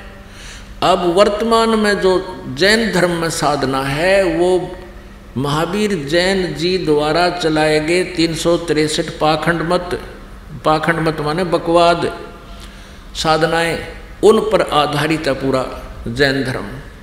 अब ऋषभ देव जी की क्या दुर्गति हुई, ये आपको दिखाते हैं। ये देखिएगा श्रीमद् भगवत सुधा सागर, गीता प्रेस गोरखपुर से प्रकाशित है। भगवान वेद व्यासकृत श्रीमद् भगवत 12 स्कंदों की सरल हिंदी व्याख्या श्लोकांक सहित सुख सागर, गीता प्रेस गोरखपुर से प्रकाशित है। प्रकाशक व मुद्रक हैं गीता प्रेस गोरखपुर, गोविंद भवन कार्यालय कोलकाता का संस्थान। ये इनके फैक्स फोन नंबर है, ये देखिएगा 281 पृष्ठ पे, यहाँ 280 पे। इससे भगवान ऋषभदेव यद्यपि इंद्रादि सभी लोकपालों के भूषण रूप से थे, तो भी जड़ पुरुषों की भांति अवधूतों के से विविध वेश, भाषा और आचरण से अपने ईश्वरीय प्रभाव को छिपाए रहते थे। अंत में उन्होंने योगियों को देह त्याग की विधि सीखने के लिए अपना शरीर छोड़ना चाहा। वे अपने अंतःकरण में अभेद रूप से सचित परमात्मा को अभिन्न रूप से देखते हुए वासनाओं की अनुवृत्ति से छूटकर लिंग देह के अभिमान से भी मुक्त होकर उपराम हो गए।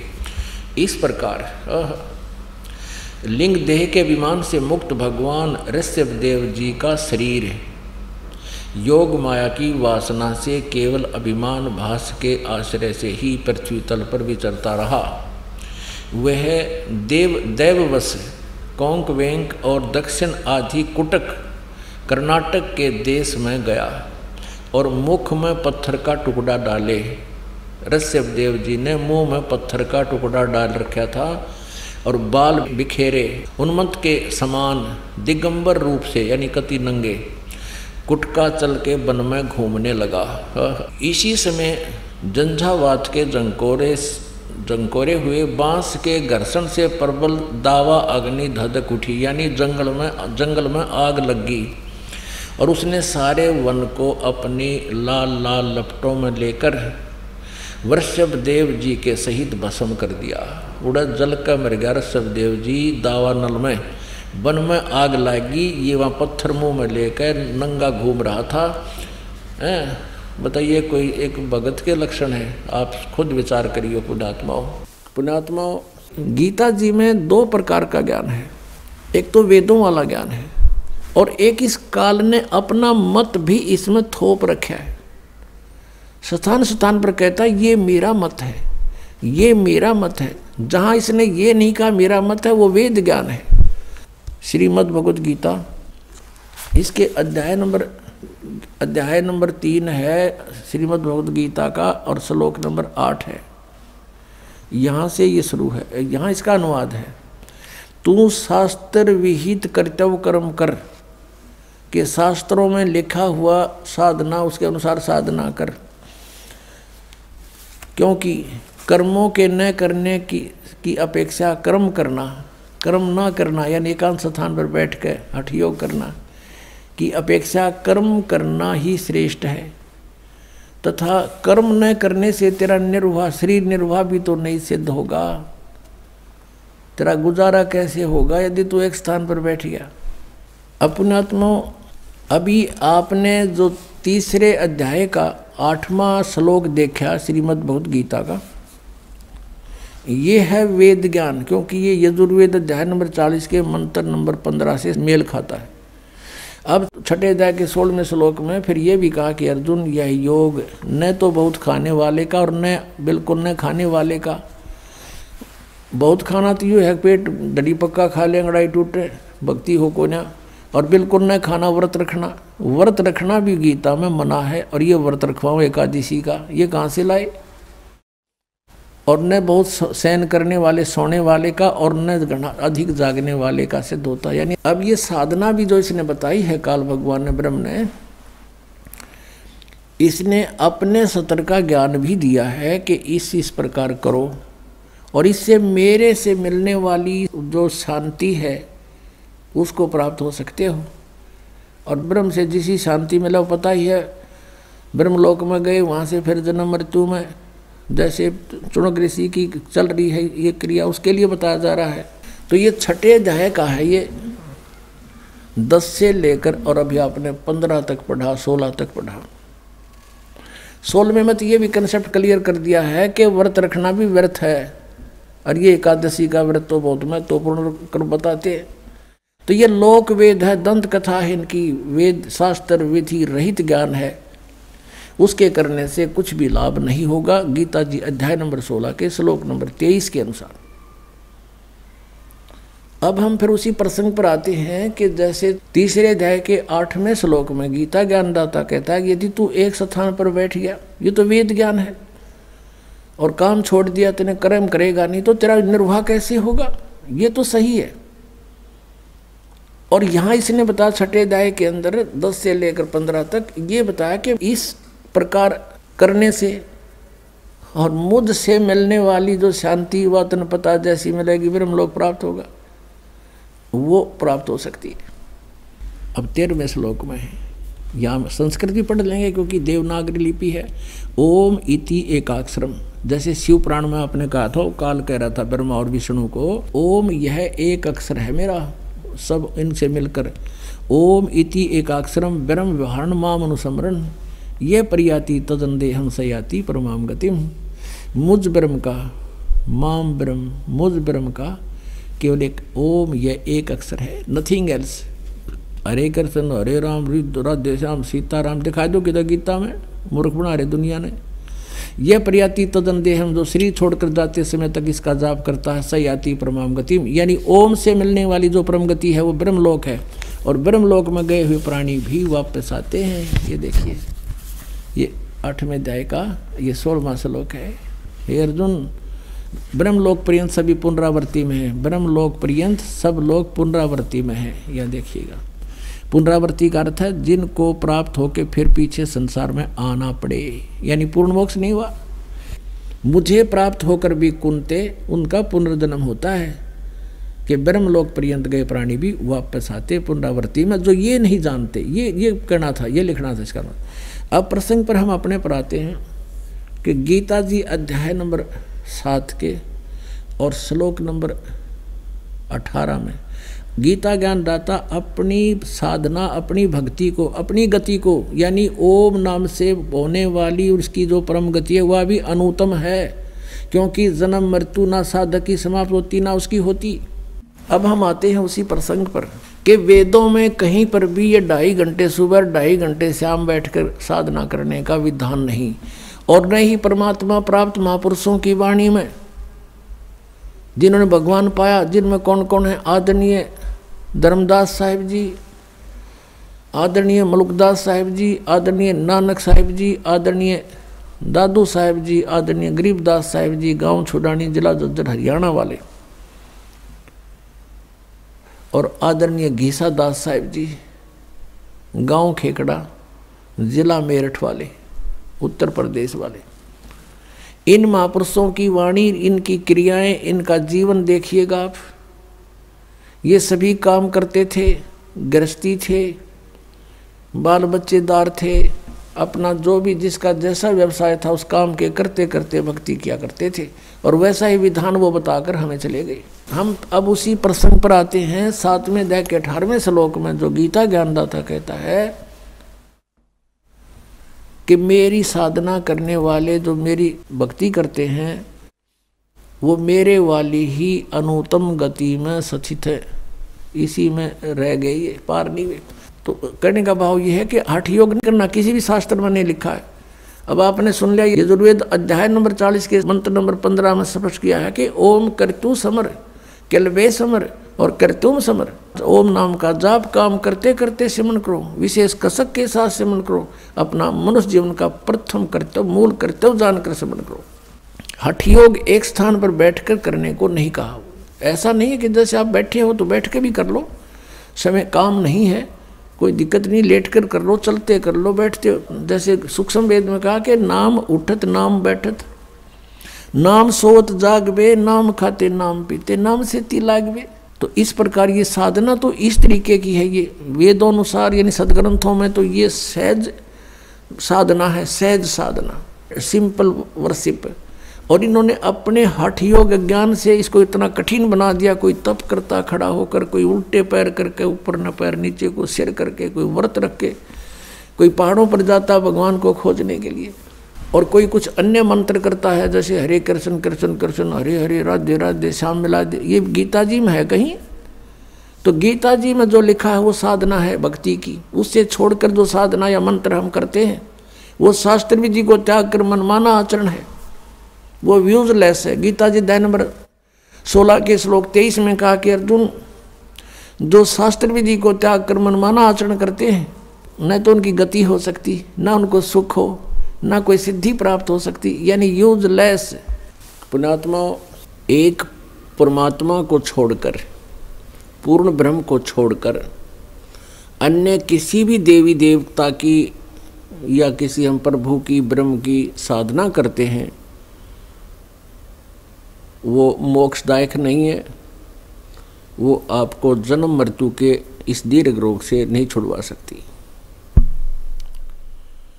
और जो हमारे प्रारब्ध के जो पाप कर्म हैं उनको भी पूर्ण परमात्मा ही नाश कर सकता है। नहीं तो आप जी के पास इतिहास है हमारे भगवानों का जिनको हम परमात्मा माना करते थे, जैसे श्री विष्णु जी, उनके अवतार श्री रामचंद्र जी, श्री कृष्ण जी। सत्संग में आपको बताया था कि वो भी अपने प्रारब्ध के कर्मों को समाप्त नहीं कर सके, उनको भोग कर ही समाप्त किया। भगवान श्री रामचंद्र जी पर जाता था कि ये सर्वेश्वर हैं, महेश्वर हैं, सर्वशक्तिमान हैं, सब दुखों का निवारण कर देते हैं। यानी विष्णु भगवान कहो, चाहे श्री रामचंद्र जी कहो या श्री कृष्ण जी कहो। तो हम ये सोचा करते थे कि ये भगवान हमारे दुखों का निवारण करते हैं, ये समर्थ शक्ति है। अब हमने राम की परिभाषा समझनी पड़ेगी, प्रभु की परिभाषा समझनी पड़ेगी, और हमने उन राम में से सिलेक्ट करना पड़ेगा कौन से राम की शरण में जाना है। अब जैसे ये श्रद्धालु कहते हैं, कोई प्रश्न करता है आचार्यों से, गुरुओं से, मंडलेश्वरों से कि क्या श्री कृष्ण अर्थात श्री विष्णु जी हमारे पापों का नाश कर सकते हैं? क्या वे जो श्राप दे दिया जाता है एक दूसरे को 3 ताप के अंतर्गत, क्या हमारे उन 3 तापों का वो नाश कर सकते हैं? तो कहते हैं कि हाँ, भगवान श्री कृष्ण अर्थात विष्णु जी हमारे सब पापों का नाश कर देते हैं। और प्रमाण के लिए कहते हैं, गीता जी अध्याय नंबर 18 के श्लोक नंबर 66 को बोलते हैं कि सर्वधर्मान परित्यज माम एकम शरणम व्रज अहम तवा सर्व पापे भव मोक्षामि मा शुच। पहले तो उनको ये पता नहीं कि गीता जी का ज्ञान श्री कृष्ण नहीं, श्री कृष्ण में प्रवेश करके ये ब्रह्म बोल रहा है, सरपुरुष बोलता है। और व्रज का माने आना नहीं होता, जाना होता है। अब गीता ज्ञान दाता सरपुरुष है, ये ब्रह्म है, और ये परम अक्षर ब्रह्म की शरण में जाने को कहता एकम। एकम माने जिसके बराबर दूसरा ना हो, अद्वितीय। उसकी शरण में जा, उसकी शरण में जाने से फिर तू मेरे सतर की जो पूजाएं हैं मुझे छोड़ दे, ये ब्रह्म कहता है। फिर मैं तुझे यहाँ कुत्ते गधे सूअर यानी कष्ट नहीं दूंगा, मैं अपना कर्जा चुका लूंगा। तो यहाँ पुण्यात्मा विचार करने की बात है कि श्री कृष्ण जी और श्री रामचंद्र जी और श्री विष्णु जी अपने श्राप को, अपने पाप को, कर्म दंड को नहीं समाप्त कर सके, नाश नहीं कर सके, उपासकों का कैसे कर देंगे वह? जैसे श्री विष्णु जी को श्राप दिया था नारद जी ने, और ये श्राप दिया था कि नारद जी के मन में विवाह कराने की प्रेरणा होगी, और उसने देखा कि राजा की लड़की का स्वयंवर था, और उसमें लड़कियां अपनी मर्जी का पति अपनी इच्छा से सिलेक्ट करती थी, और राजा लोग बैठ जाते थे वहाँ सामने आके। नारद जी ने विवाह कराने की सोची, और फिर सोचा भी मेरा विवाह कौन करेगा, मैंने तो कचकोला कढ़ा रखा है, इतनी मोटी चोटी सिर पे, और शकल भी ठीक को ना। तो उसने सोचा कि भगवान विष्णु से उनका स्वरूप ले लेता हूँ। एकांत में जाकर टेलीफोन किया, याद किया, श्री विष्णु जी प्रकट हो गए। नारद जी ने कहा भगवान मैंने विवाह करवाना है, और आप मना मत करियो, आज पहली बार आपसे कोई वस्तु मांग रहा हूँ, मुझे आप हरि रूप चाहिए, मुझे हरि रूप चाहिए,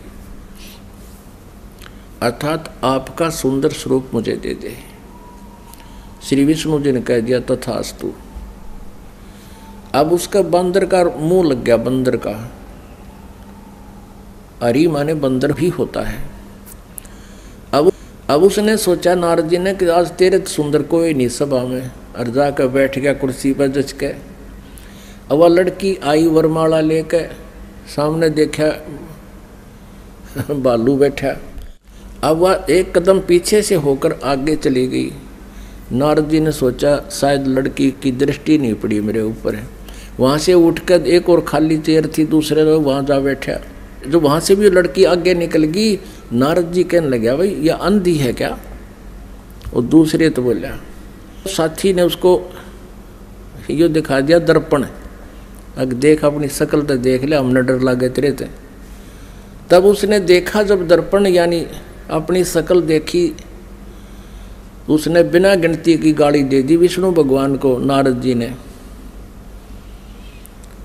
और उसी समय विष्णु जी आगे और विष्णु जी के गले में वरमाला उस लड़की ने डाल दी।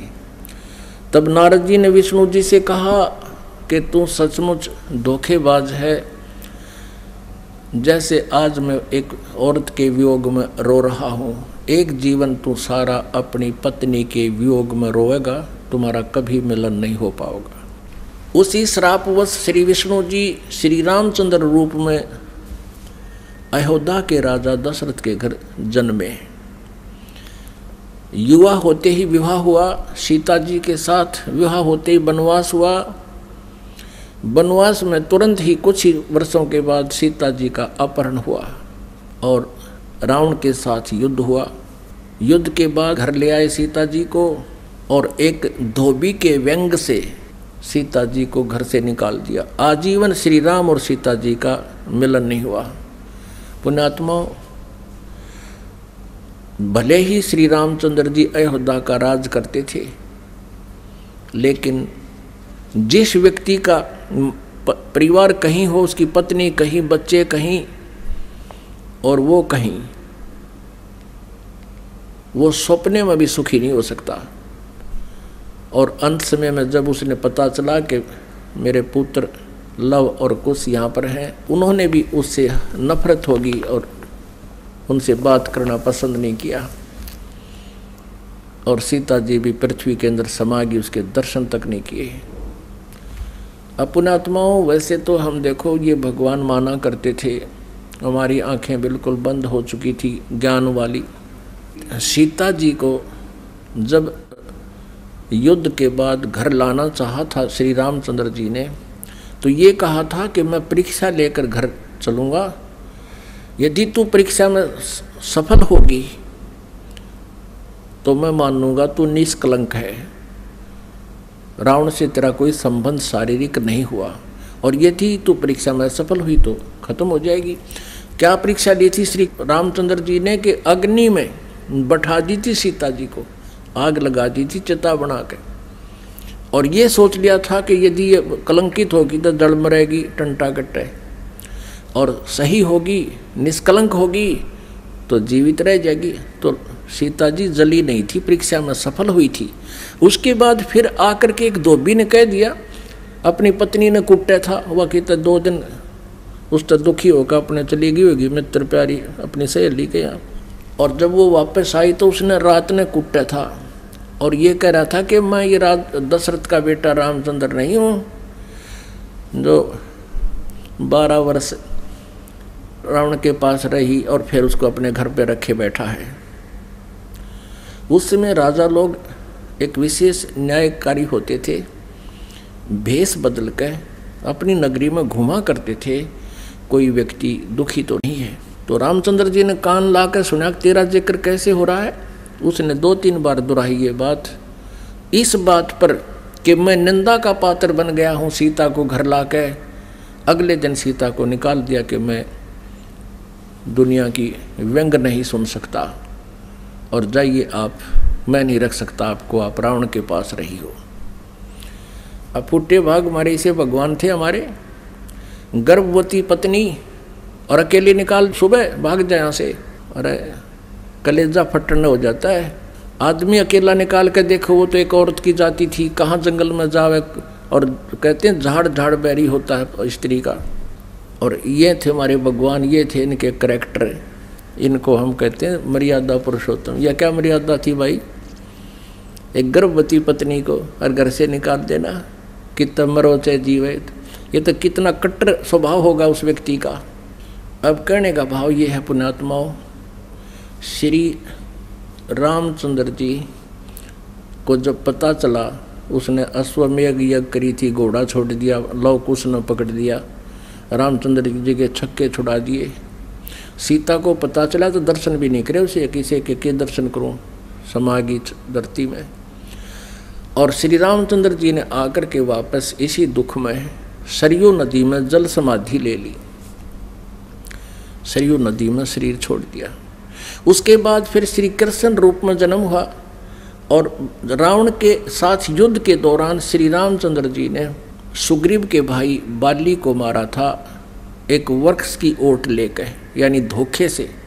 तो उसका भी बदला देना पड़ा श्री कृष्ण जी के रूप में। वही विष्णु वाली आत्मा श्री कृष्ण जी हुई और बाली वाली आत्मा यानी राम वाली आत्मा श्री कृष्ण रूप में द्वापर में जन्मे। और बाली वाली आत्मा एक शिकारी बना और उसने एक विषाक्त तीर बनवा लिया और श्री कृष्ण जी के पैर में तलवे में तीर मार दिया विषाक्त, जिसके कारण उसकी मृत्यु हुई श्री कृष्ण जी की। श्री कृष्ण जी ने जब पूछा उससे, उस पारधी से, शिकारी से, शिकारी ने भगवान से कहा कि हे राजा, हे राजन, मेरे से गलती धोखे से आपके पैर में तीर लग गया। आपके पैर में पद्म है, ये चमक रहा था, दिन का समय झुरमट सी वृक्ष की छाई हुई थी और मैं शिकार के लिए घूम रहा था। आपके ये पद्म की रोशनी मुझे लगा जैसे मृग की आंख है हिरण की, मैंने धोखे से गलती से तीर मार दिया और ये तो विषाक्त है, अब आप जी नहीं सकते, मुझसे धोखा हो गया, गलती होगी, माफ़ करो, क्षमा करो। तब श्री कृष्ण जी ने कहा कि बाली, ये तेरे से धोखा नहीं हुआ, ये ऐसा ही होना था भाई, मैंने तेरे को धोखे से मारा था त्रेता युग में और आज मैं वो बदला दे चला हूँ। अब दुर्वासा जी ने श्राप दिया था यादव कुल को, श्री कृष्ण जी के कुल को, श्री कृष्ण जी के समक्ष ही श्राप दे दिया था कि यादव कुल का नाश होगा। किसने? इस श्री कृष्ण जी का पुत्र प्रद्युम्न एक लड़की का स्वांग बना के पेट पर, गर्भवती लड़की का, स्त्री का स्वांग बना करके पेट पर लोहे का कड़ा है बांध के, ऊपर के गुजरियाँ वाले औरतों वाले कपड़े पहन के और एक नकली पति बना कर दुर्वासा के पास गए थे उसे मजाक करने के लिए। और ये पूछा था कि हे ऋषि, सुना है आप भूत भविष्य वर्तमान की सभी बता देते हो, त्रिकालदर्शी हो, बताइएगा इसके लड़का होगा या लड़की। तब दुर्वासा ने ध्यान से देखा कि ये तो बकवाद कर रहे हैं, कह दिया था कि इससे तुम्हारा यादव कुल का नाश होगा। और दुर्वासा के श्रापवश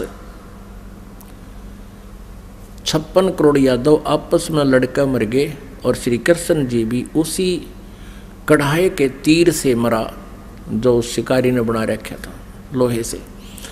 अपने आत्मा, जब श्री कृष्ण जी, श्री रामचंद्र जी और श्री विष्णु जी तीनों रूपों में वो स्वयं हैं, वो अपने भी श्राप को यानी कर्म के दंड को नाश नहीं कर सके तो श्रद्धालु के कैसे कर देंगे।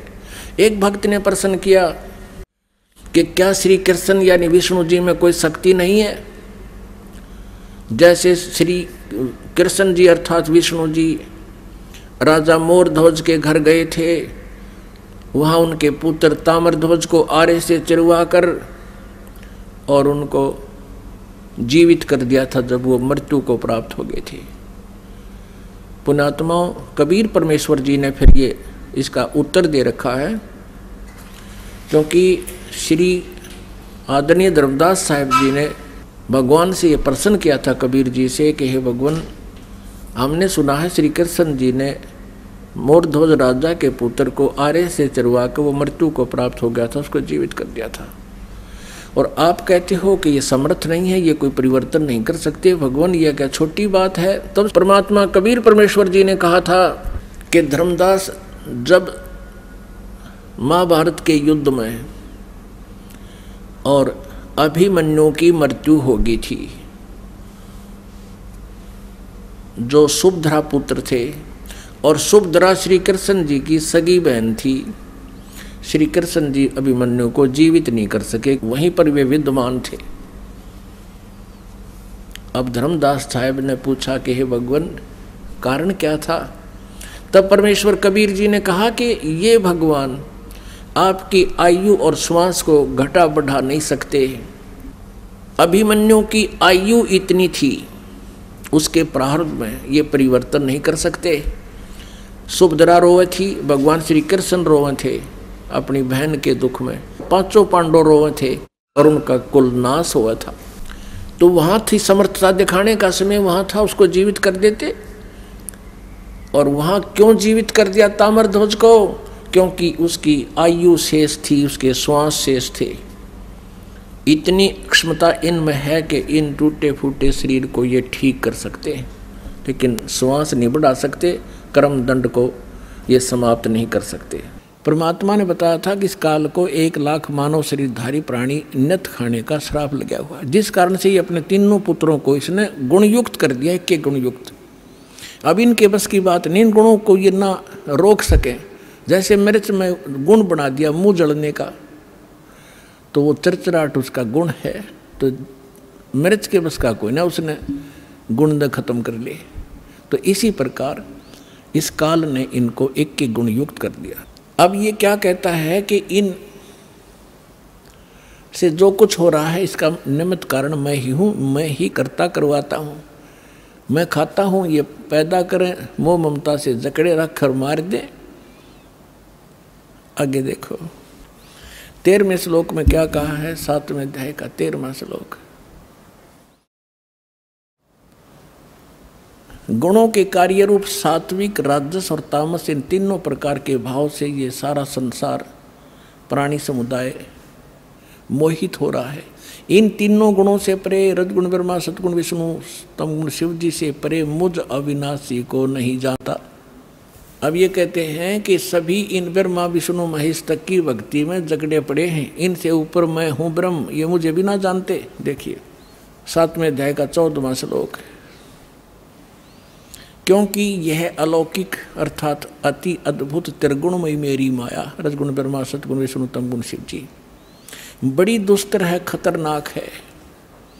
और जो पुरुष मुझको निरंतर भजते हैं, यानी ब्रह्म की साधना करते हैं ओम नाम का, वे इस माया का उल्लंघन कर जाते हैं। वो ब्रह्मा विष्णु महेश को ओवरलैप कर जाते हैं, जंप कर जाते हैं, इनसे अधिक राहत मिलती है उससे। आगे देखो 15वें में क्या कहा है, ओए होए, माया के द्वारा जिनका ज्ञान हरा जा चुका है, रजगुण ब्रह्मा, सतगुण विष्णु, तमगुण शिव जी तक की जो बुद्धि, जिनकी बुद्धि वहीं तक सेट है, इनसे आगे कोई सुनना भी नहीं चाहते, वो आसुर स्वभाव यानी राक्षस स्वभाव को धारण किए हुए मनुष्यों में नीच, नराधम, नराधमा, मनुष्यों में नीच, दूषित कर्म करने वाले मूर्ख, मूढ़ लोग, मूर्ख लोग मुझको नहीं भजते। अब दास आपको सुनाएगा थोड़ा सा मौखिक कथा। अब इसमें ये क्यों कहा है कि तीनों गुणों के पुजारियों को राक्षस कहा, और मेरी भक्ति यानी ब्रह्म साधना भी नहीं करते, ये ब्रह्मा विष्णु महेश तक सीमित है, अन्य देवी देवताओं तक सीमित है, इनको राक्षस स्वभाव को धारण किए मनुष्यों में नीच दूषित कर्म करने वाला क्यों कहा? रजगुण ब्रह्मा जी की साधना की थी, भक्ति की थी, हिरण्यकशिपु ने अंडरस्टूड है, राक्षस कहलाया, अपने बेटे का दुश्मन बन गया और कुत्ते वाली मौत मारा गया। तमगुण शिव की भक्ति की थी रावण ने, और आपको पता उसकी कैसी गति हुई, राक्षस कहलाया। और एक भस्मागिरी नाम का शिव का पुजारी था, और उसने भगवान शिव के कैलाश पर्वत पे उनके गेट के सामने 12 वर्ष तक भक्ति करी, ऊपर न पैर नीचे न सिर, सिरासन पर। एक दिन पार्वती ने प्रार्थना की, आप तो महादेव हैं, समर्थ हैं, आपका पुजारी क्या मांगता है, दे दे इस बालक को। भगवान शिव ने कहा कि मांग भस्मागिरी, क्या मांगता है।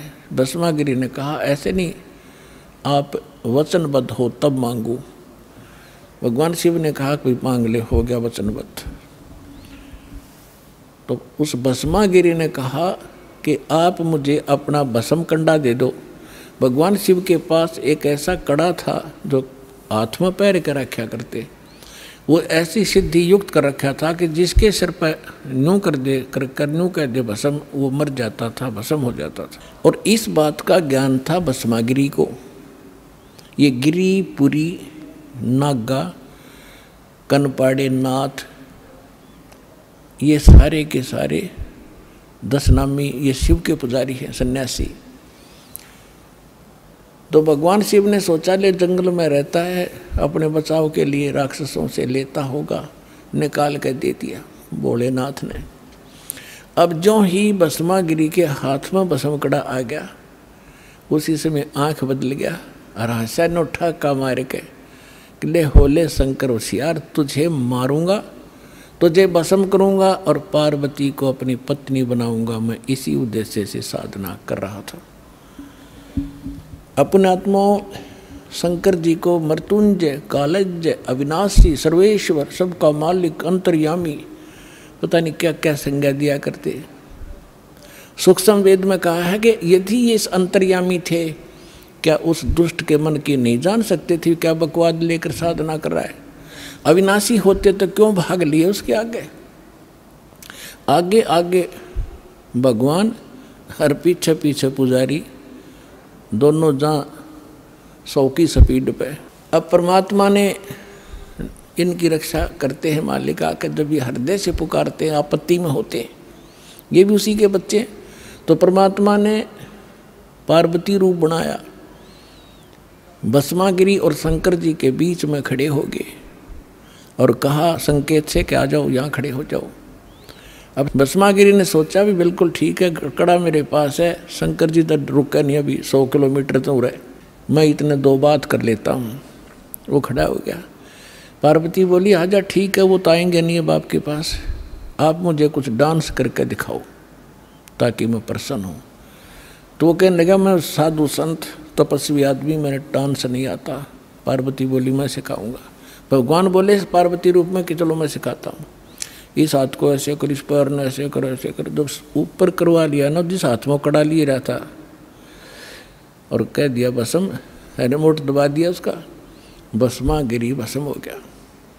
उसके बाद वो भस्मा असुर कहलाया, भस्मा राक्षस। फिर कड़े को लेकर भगवान शिव का दिल डटा। जब उसने राख देख ली ना शंकर भगवान ने इसकी भस्मासुर की, जब दिल की धड़कन उसका पल्स रेट सेट होया था। ये तो इन 2 गुणों के पुजारियों की दशा दिखा दी, सुना दी। अब वैष्णो जी के पुजारियों की और कथा सुनाते। एक बार कुंभ का मेला भरा था हरिद्वार में। उस समय ये सभी गिरिपुरी जितने भी ये त्रिगुण उपासक हैं, अपने अपने ग्रुप में जाकर वहाँ इकट्ठे हो जाते हैं। पुरियों में पुरी, गिरियों में गिरी, नाथों में नाथ, ओगड़ों में अगड़, नागाओं में नागा, वैष्णो में वैष्णो। और जो नहाने का ये समय निर्धारित करते हैं, हर की पैड़ी के ऊपर वो पर भी लगी थी। इनका अपना बनाया बस है ये मनगढ़ंत कहानियाँ। फिर भी उस अनुसार वो उस नहाने के लिए सबसे पहले नागा पहुँच गए हर की पैड़ी के ऊपर। पीछे तागे वैष्णो जो विष्णु जी के उपासक सतोगुण के। अब उन्होंने कहा कि नागाओं तुम बाद में स्नान करना, हम सर्वश्रेष्ठ हैं, हम भगवान विष्णु के उपासक हैं और हम पहले स्नान करेंगे, हम प्रथम स्नान करेंगे। नागाओं ने कहा कि नहीं, हम सर्वश्रेष्ठ हैं, हम त्यागी और बैरागी हैं, हम वस्त्र तक नहीं रखते, हम सर्वश्रेष्ठ हैं, हम सबसे पहले स्नान करेंगे। वैष्णो साधुओं ने कहा कि तुम पशु की तरह नंगे फिरते हो, टट्टी के हाथ भी ना धोते, शर्ट फरडो राख लपेट रखी, तुम कहे कि शुद्ध हो, उत्तम हो, बाहर निकलो, हम प्रथम नहाएंगे। अब इतनी अकल थी लोगों में। गंगा का पानी मैला हुआ था, 2 मिनट पाछे नहा लेते, वो नहा ले जबकि बिजली गिरी थी वह, पर भी खत्म हुई थी 2 मिनट में। पर वो नहाना नूना भी भूल गए। भगवान की हर की पैड़ी में भी प्यार नहीं, भगवान का भी डर रहा नहीं, आपस में लड़न लग गए, कत्लेआम कर दिया। 25,000 वह त्रिगुणोपासक वह कट कर मर गए, कत्लेआम कर दिया। सूक्ष्म वेद में कहा है, तीर तुपक तलवार कटारी जमदड़ जोर बदा हुए हैं, हर पैड़ी हर हेत न जाने वहां जाते चलावे हैं, काटे शीस नहीं दिल करुणा ये जग में साधक हुए हैं, जो जन इनके दर्शन को जावे उनको भी नरक पठावे हैं। कहते हैं हर पैड़ी हर हेत ना जाना, और वहाँ कर्द ठोके एक दूसरे ने कत्लेआम करें, और कट्टे शीश नहीं दिल करुणा, इनमें दया नहीं राक्षसों में। और ये जग में साधकवा में तुम इनको संत भी कहते हो, और इनका जो अनुयायी बनता है उनको भी यो ये पाठ पढ़ावे हैं, यानी उनको भी नरक में ठोक देते हैं। परमात्मा ने कहा कि ये बताओ ये तीर्थ कैसे बनते हैं, तीर्थ वस्तु क्या है धर्मदास। जैसे किसी महापुरुष ने कहीं बैठ कर कोई भक्ति अपनी की है, जो भी उसने जो साधना की है उसके आधार से उसने जो लोक प्राप्त होना था वो हो गया। उसने उस स्थान पर बैठ कर भक्ति करी है, कोई साधना अनुष्ठान किया है, तो वो कर करा कर अपना समेट के ले गया वो तो जो भक्ति उसने की। अब ये यादगार है पुराणों में जो लिखा है कि उसने वहाँ ऐसा किया, ये देखने जाओ तो वो अलग बात है, प्रमाणित करने के लिए सचमुच है कि नहीं, वो तो सेकंड थिंग, वो तो भक्ति नहीं है। आपका विश्वास ना गया वो लिखे हुए पर, तो वहाँ देख कर पक्का विश्वास हो जाएगा इसमें जो लिखा सही है। यादगार भी याद, इतनी सी बात है इन तीर्थों की। अब वो व्यक्ति वहाँ करके चला गया, जैसे एक अमाम दस्ता होता है ना, जड़ी बूटी कूटन का लोह का उखड़ सा, और इतना डंडा हो उसका मुसड़ सा लोहे का ही, तो उसमें जड़ी बूटी सामग्री कुट्या करें हो ना, उनकी भी कूट लेते हैं। इन तीर्थों को तो ऐसा जानो ये तो अमाम दस्ते हैं, और किसी ने किसी का अमाम दस्ता मांग के उधारा और अपनी अवन की सामग्री कुट्टी उसमें कोई, और वो साफ सूफ करके धो धा के अगले का देते, जब साफा करके देते हैं वो सारी सामग्री तो निकाल ली, वो धो के दोनों उखड़ मुसड़ दे दिए। अब उसमें फिर भी महक आ रही थी थोड़ी थोड़ी। उन्होंने देखा कि इसमें महक कैसे आ रही है, उन्होंने देखा कि इसमें कोई सामग्री कुट्टी होगी, आज भी महक आ रही है, 1-2 दिन पाछवा खत्म होगी। तो जिस स्थान पर कोई साधक साधना करता है वो अपनी सारी भक्ति लेकर चला जाता है, जैसे उसने सामग्री कूटने वाले ने कति झाड़ पूछ कर एक एक दाना निकाल लिया था। और फिर भी वहाँ जाने से उसका थोड़ा सा वातावरण में फर्क पड़ जाता है। वहाँ जाने से एक बार नो देखता है, महसूस होता है कि वह बड़ा शांत स्थान है, लेकिन कुछ वर्षों के बाद वो भी शांति खत्म हो जाती है वहाँ से। तो वहाँ तो जैसे उसने सामग्री कुटी है, आपने भी किसी स्थान पर किसी भी अमदस्ते में जहाँ आप कुटोगे वो अमदस्ता हो जाएगा आपका। जिस स्थान पर बैठकर आप साधना करोगे आपका काम बनेगा उस भक्ति तय, ना कि किसी और ने जो साधना की उसके दर्शन करने या वह माथा टेकने तो आपको कोई लाभ नहीं। इतनी सी बात है। अब दूसरा उदाहरण दें कि जैसे दास पहले नगर नगर में सत्संग करा करते थे 4-4, 5-5 दिन के, तो वहाँ भंडारे भी होते थे, हलवा प्रसाद भी बनता था, भोग लगा खीर भी बनती थी, जैसे यहाँ चल रहा है ऐसे। तो वहाँ अस्थायी भट्टियाँ बनाते थे हम। अब हम सत्संग करके आ जाते थे और कोई ये कहे कि यहाँ ये पोस्टर कैसे लगे हैं कि संत रामपाल का सत्संग हुआ था, चल देख आ दिखा के लाते हैं तेरे को, यहाँ हुआ था, इस ग्राउंड में हुआ था, और यहाँ खीर बनाई थी, यहाँ हलवा बनाए थे, मैं भी आया था एक दिन।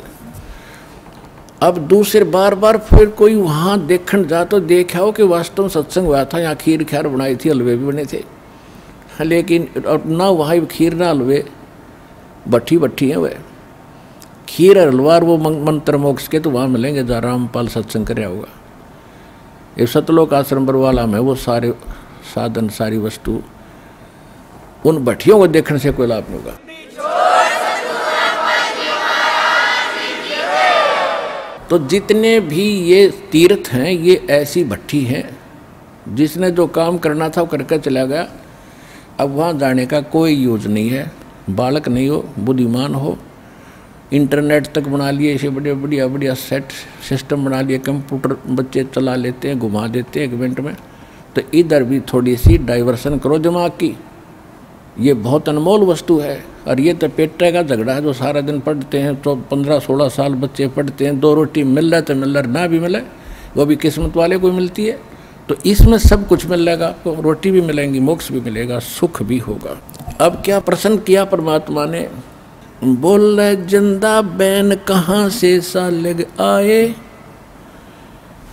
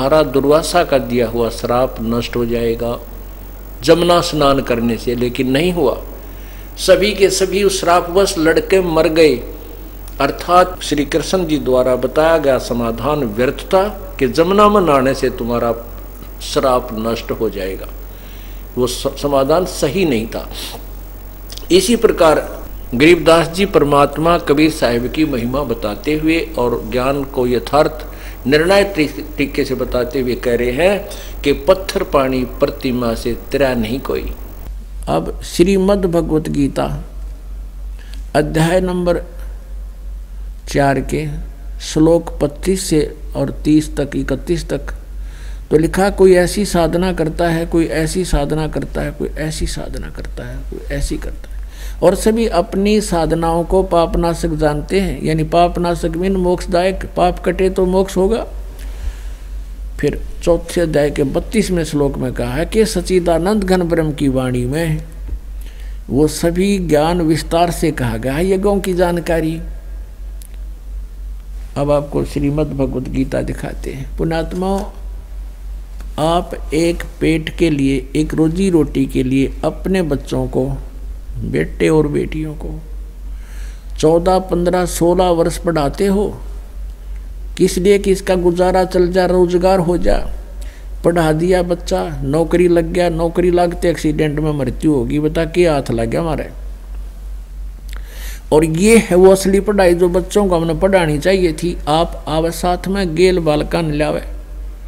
और ये पुस्तक घर पे भी विद्यमान है, सीडी सबके पास उपलब्ध है, सीडी प्लेयर है, डीवीडी ले जा और बैठ कर 2 घंटे बच्चा के साथ बैठावे। अब देखो अमृत बरस रहा। तो इसी प्रकार आप जी ने ये मोक्ष कराना है। आप यहाँ विद्यार्थी बन गए। ये यहाँ पर वो रामायण सुनाने वाली कहानी को ना, यहाँ पर यथार्थ ज्ञान दिया जाता है, अमर कथा सुनाई जाती है। और ये जब तक आपके हृदय में नहीं समावेगी तब तक आप भक्ति नहीं कर सकते। श्रीमद् भगवत गीता अध्याय नंबर 2 के श्लोक नंबर 53 में कहा कि अर्जुन, जिस समय तेरी बुद्धि भिन्न भिन्न प्रकार के भ्रमित करने वाले ज्ञानों से हटकर एक परमात्मा के ऊपर परमात्म तत्व के ज्ञान पर स्थिर हो जाएगी, तब तू योग को प्राप्त होगा, तब तो तू साधक बनेगा, तब तो तेरी भक्ति स्टार्ट होगी, तब तो तू योगी बनेगा। जब तक भगत बनेगा, भगत का अर्थ है फिर ब्लाइंड फेथ करके चलेगा उस मार्ग पर। तो सबसे पहले आपको भगत बनाना है। ये भिन्न भिन्न प्रकार के ज्ञानों से आपकी बुद्धि हटाकर तत्व ज्ञान पर स्थिर कर ली। इसके लिए इतना प्रयत्न करना पड़ रहा है दास को। पुण्यात्मा, ये सारा कुछ जो खेल मालिक ने किया है विज्ञान का और ये अक्षर ज्ञान का, आज विश्व के कोने कोने में बच्चा सब शिक्षित है। भारतवर्ष भी शिक्षित है, सभी 99 पॉइंट के आसपास सभी शिक्षित हो गए। एक आधा को बूढ़ा ठेरा रह गया, जमा कानना इतना सुनता हो, वो तो बेसिक है, शिक्षित हो। नहीं तो सब ने अक्षर ज्ञान जरूर हो गया, प्रौढ़ शिक्षा तक भी चलवा दी परमात्मा ने। और फिर ये इंस्ट्रूमेंट बनवा दिए। यदि ये इंस्ट्रूमेंट ना होते तो आपको हम कितना ही लिख कर देते पुस्तक में, आप नहीं समझ सकते और आपको अक्षर ज्ञान नहीं होता। अब अक्षर ज्ञान और साथ में इंस्ट्रूमेंट, प्रोजेक्टर, सीडी और पुस्तक आपके पास भी है, आप फिर कंपेयर कर सकते हो। तो अब ऐसा जच जाएगा जैसे बिल्कुल फाइनल हो जाएगा कि कबीर इज गॉड और यही पूजा है। बस फिर तो हम भगत बन गए, और भगत बने बिना भक्ति हो नहीं। तो आपको भगत बनाया जा रहा है यहाँ बुला करके। यहाँ आने से बहुत सा रिहर्सल होता है। एक तो जैसे आप यहाँ आकर बैठ जाते हो किस प्रकार, क्योंकि आप हंस हो, पुण्यात्मा हो। नहीं तो इतने आदमी की तक इकट्ठे हो जाओ तो मस्तार दे सांझ तई और एक एक हफ्ता तक इन्हों बैठे रहे जैसे बिल्कुल देवता बैठे हों। क्यों गए का था तो नया नया हो, बेसिक थोड़ी बहुत उछल कूद कर दे बाकी, क्योंकि और फिर यहाँ कोई अट्रैक्शन नहीं, कोई गाना नहीं, बजाना नहीं, कोई विशेष और नहीं। और फिर भी आप यहाँ 3-3, 4-4 दिन बैठे रहते हो। तो ये भी आपको यहाँ शिक्षा दी जाती है कैसे रहना है। कोई अभाव है उसमें भी संतुष्टि करनी पड़ती है। तो इस तरह आपको भक्त बनाना है और यो ज्ञान सुनाना है। अब देखो श्रीमद् भगवत गीता, जयदयाल गोविंद का इसके अनुवादक है। अध्याय नंबर 4 श्रीमद् भगवत गीता, और ये यहाँ से शुरू होता 25वां। इसमें क्या लिखा है कि दूसरे योगी जन अन्य, यानी अपरे माने अन्य, कुछ बहुत से योगी जन यानी साधक देवताओं के पूजन रूप यज्ञ का भली भांति अनुष्ठान किया करते हैं। यानी कुछ तो देवताओं की पूजा करते हैं, इसका सीधा अर्थ है। और अन्य अपरे माने अन्य ब्रह्म अग्नौ यानी ब्रह्म की पूजा करते हैं, इसका सीधा सा अर्थ ये समझना, पर ब्रह्म नहीं, ब्रह्म यज्ञ के द्वारा ही आत्म रूप यज्ञ का हवन किया करते हैं। अन्य योगीजन, ये 26 है, चौथे अध्याय का 26वां श्लोक। अन्य योगीजन श्रोत्र आदि समस्त इंद्रियों को संयम रूप अग्नि में हवन किया करते हैं। दूसरे योगीजन शब्द आदि, यदि शब्द सप्रस रूप रसगंध इनके आधार से समस्त विषय इंद्रियों में हवन किया करते हैं। और दूसरे, ये 27 है, दूसरे योगीजन इंद्रियों की क्रियाओं को, प्राणों की समस्त क्रियाओं को ज्ञान से प्रकाशित आत्म संयम योग रूप अग्नि में हवन किया करते हैं। इसका अर्थ क्या है कि कुछ केवल अपने श्वासों को आता जाता देखते रहते हैं और इसी को मोक्ष मान, जैसे कुछ ऐसे बताते हैं। एक व्यक्ति बता रहा था कि हमारे गुरुजी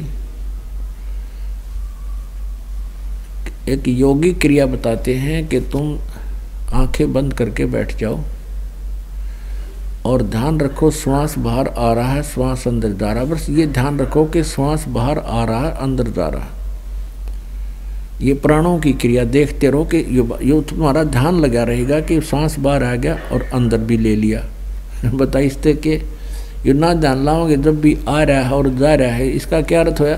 तो कहते इस तरह की साधनाएं कर रहे हैं ये लोग। अब देखिएगा अध्याय नंबर 4 का आपने 27 पढ़ दिया, 28 पढ़ाते हैं। गीता अध्याय नंबर 4 का आपने 27 पढ़ दिया।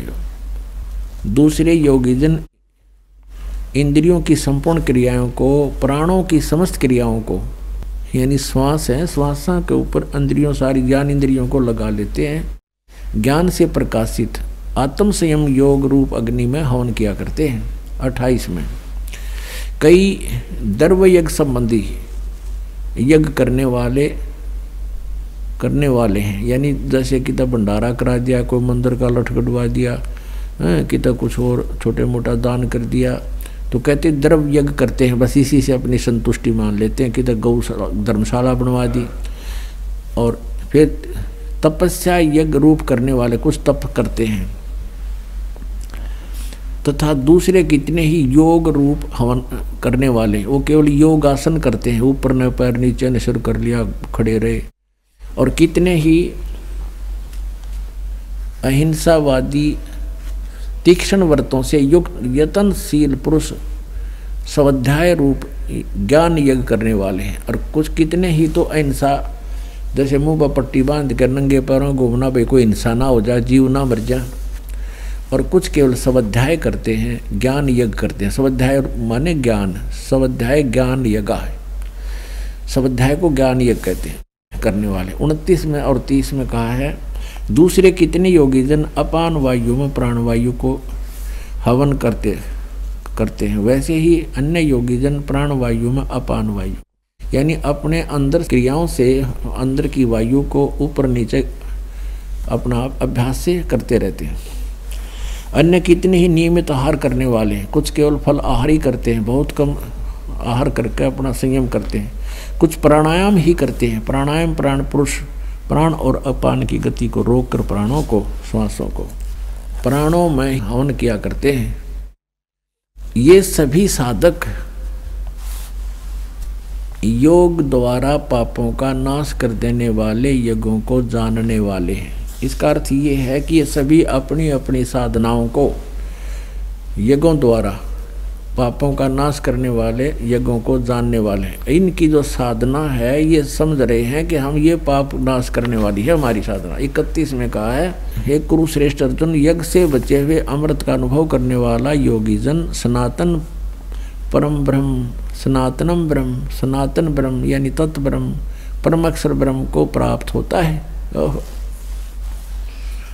यज्ञ से बचे हुए यानी धार्मिक शास्त्र अनुकूल साधना करने वाला, इसका अर्थ ये शास्त्र अनुकूल साधना करने वाला व्यक्ति ही उस सनातन परमात्मा को प्राप्त होते हैं। यज्ञ न करने वाले पुरुष के लिए अयज्ञस्य, तो यह मनुष्यलोक भी नहीं सुखदायी, नहीं तो परलोक कैसे सुखदायी हो सकता है। यानी 31 में कह दिया जो भक्ति साधना नहीं करते वो तो बिल्कुल सारे बिरान माटी होगी उनकी तय। अब 32 में कमाल कर दिया है, चौथे अध्याय का 32वां श्लोक। इस प्रकार और भी बहुत तरह के यज्ञ इन्होंने यहाँ गड़बड़ कर दी। ब्रह्मणे मुखे लिख दिया वेद की वाणी में।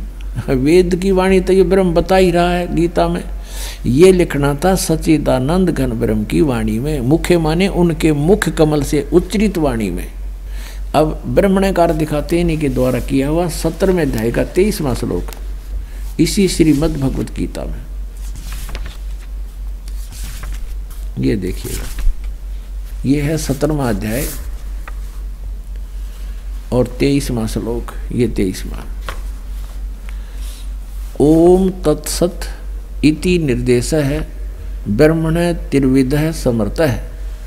ब्रह्मण का अर्थ इन्होंने किया है, ब्रह्मण माने सच्चिदानंद घन ब्रह्म का, यानी परम अक्षर ब्रह्म का। ओम ओम तत् तत् सत सत, ऐसे यह 3 प्रकार का त्रिविध है सच्चिदानंद घन ब्रह्म का नाम कहा है।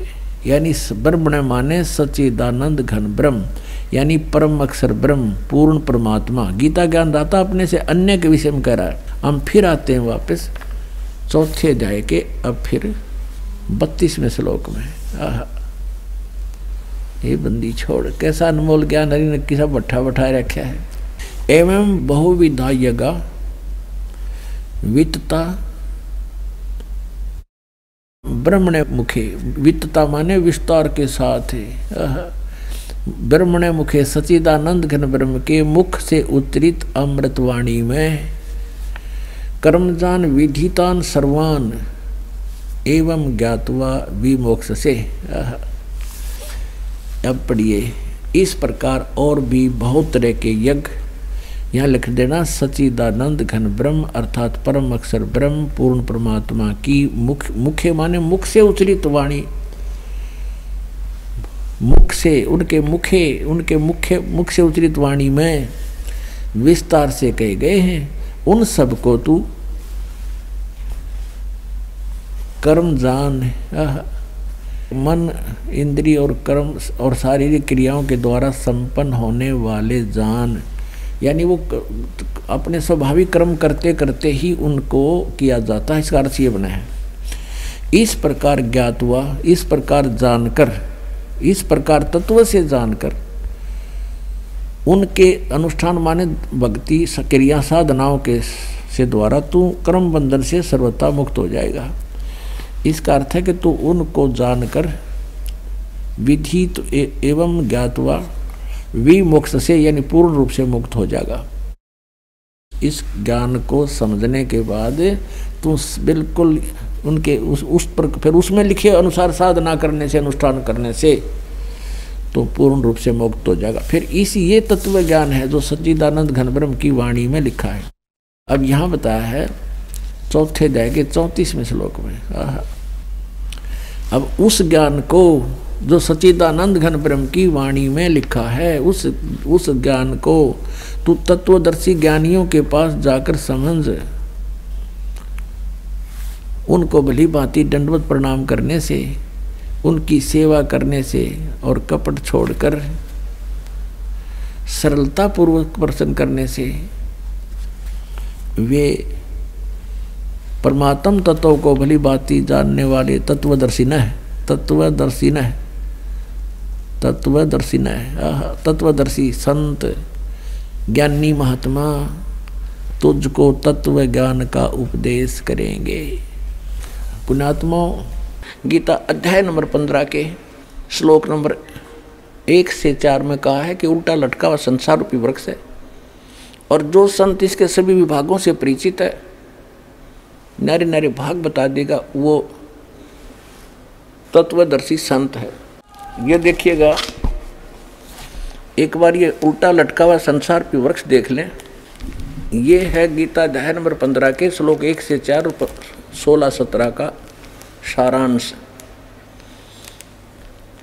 ऊर्ध्व मूलम अधः शाखम, ऊपर को मूल वाला ऊर्ध्व मूलम और नीचे को शाखा वाला ये उल्टा लटका हुआ संसार रूपी वृक्ष है। ऊर्ध्व मूलम देखिएगा, ऊर्ध्व मूलम गीता अध्याय नंबर 15 का 15वां अध्याय, 15वां अध्याय प्रथमा मंत्र। ऊर्ध्व मूलम अधः शाकम अश्वत्थम प्राहु अव्यम छंदासी यस्य प्रणानी ये तम वेद स वेदवित। इनका अनुवाद पढ़िए।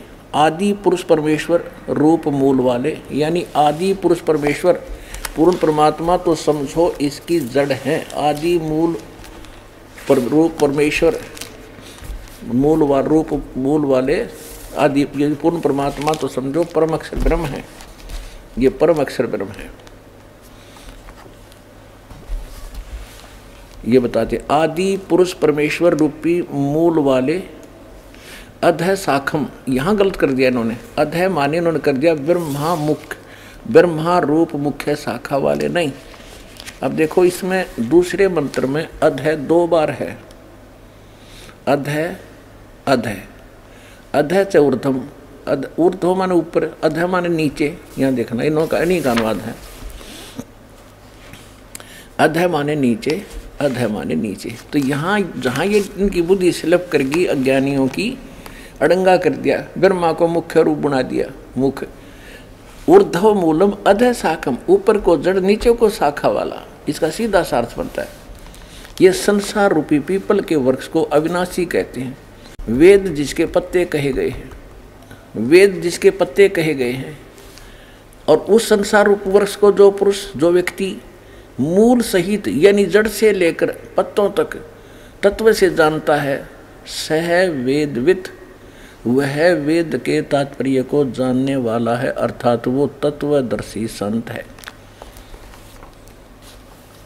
अब ये देखिएगा, अब क्या इससे सिद्ध हुआ कि जो ऊपर को जड़ और नीचे को तीनों शाखा वाला पीपल का संसार रूपी पीपल के वृक्ष को सभी विभागों सहित जानता है। छंदासी, छंद माने टुकड़े, उसके सारे विभागों को जानता है। स वेदवित, परमात्मा 600 वर्ष पहले आए थे, तत्व ज्ञान वो स्वयं बताया करते हैं। सच्चिदानंद ब्रह्म की वाणी कहलाती है वो, उसको सूक्ष्म वेद और तत्व ज्ञान भी कहा जाता है।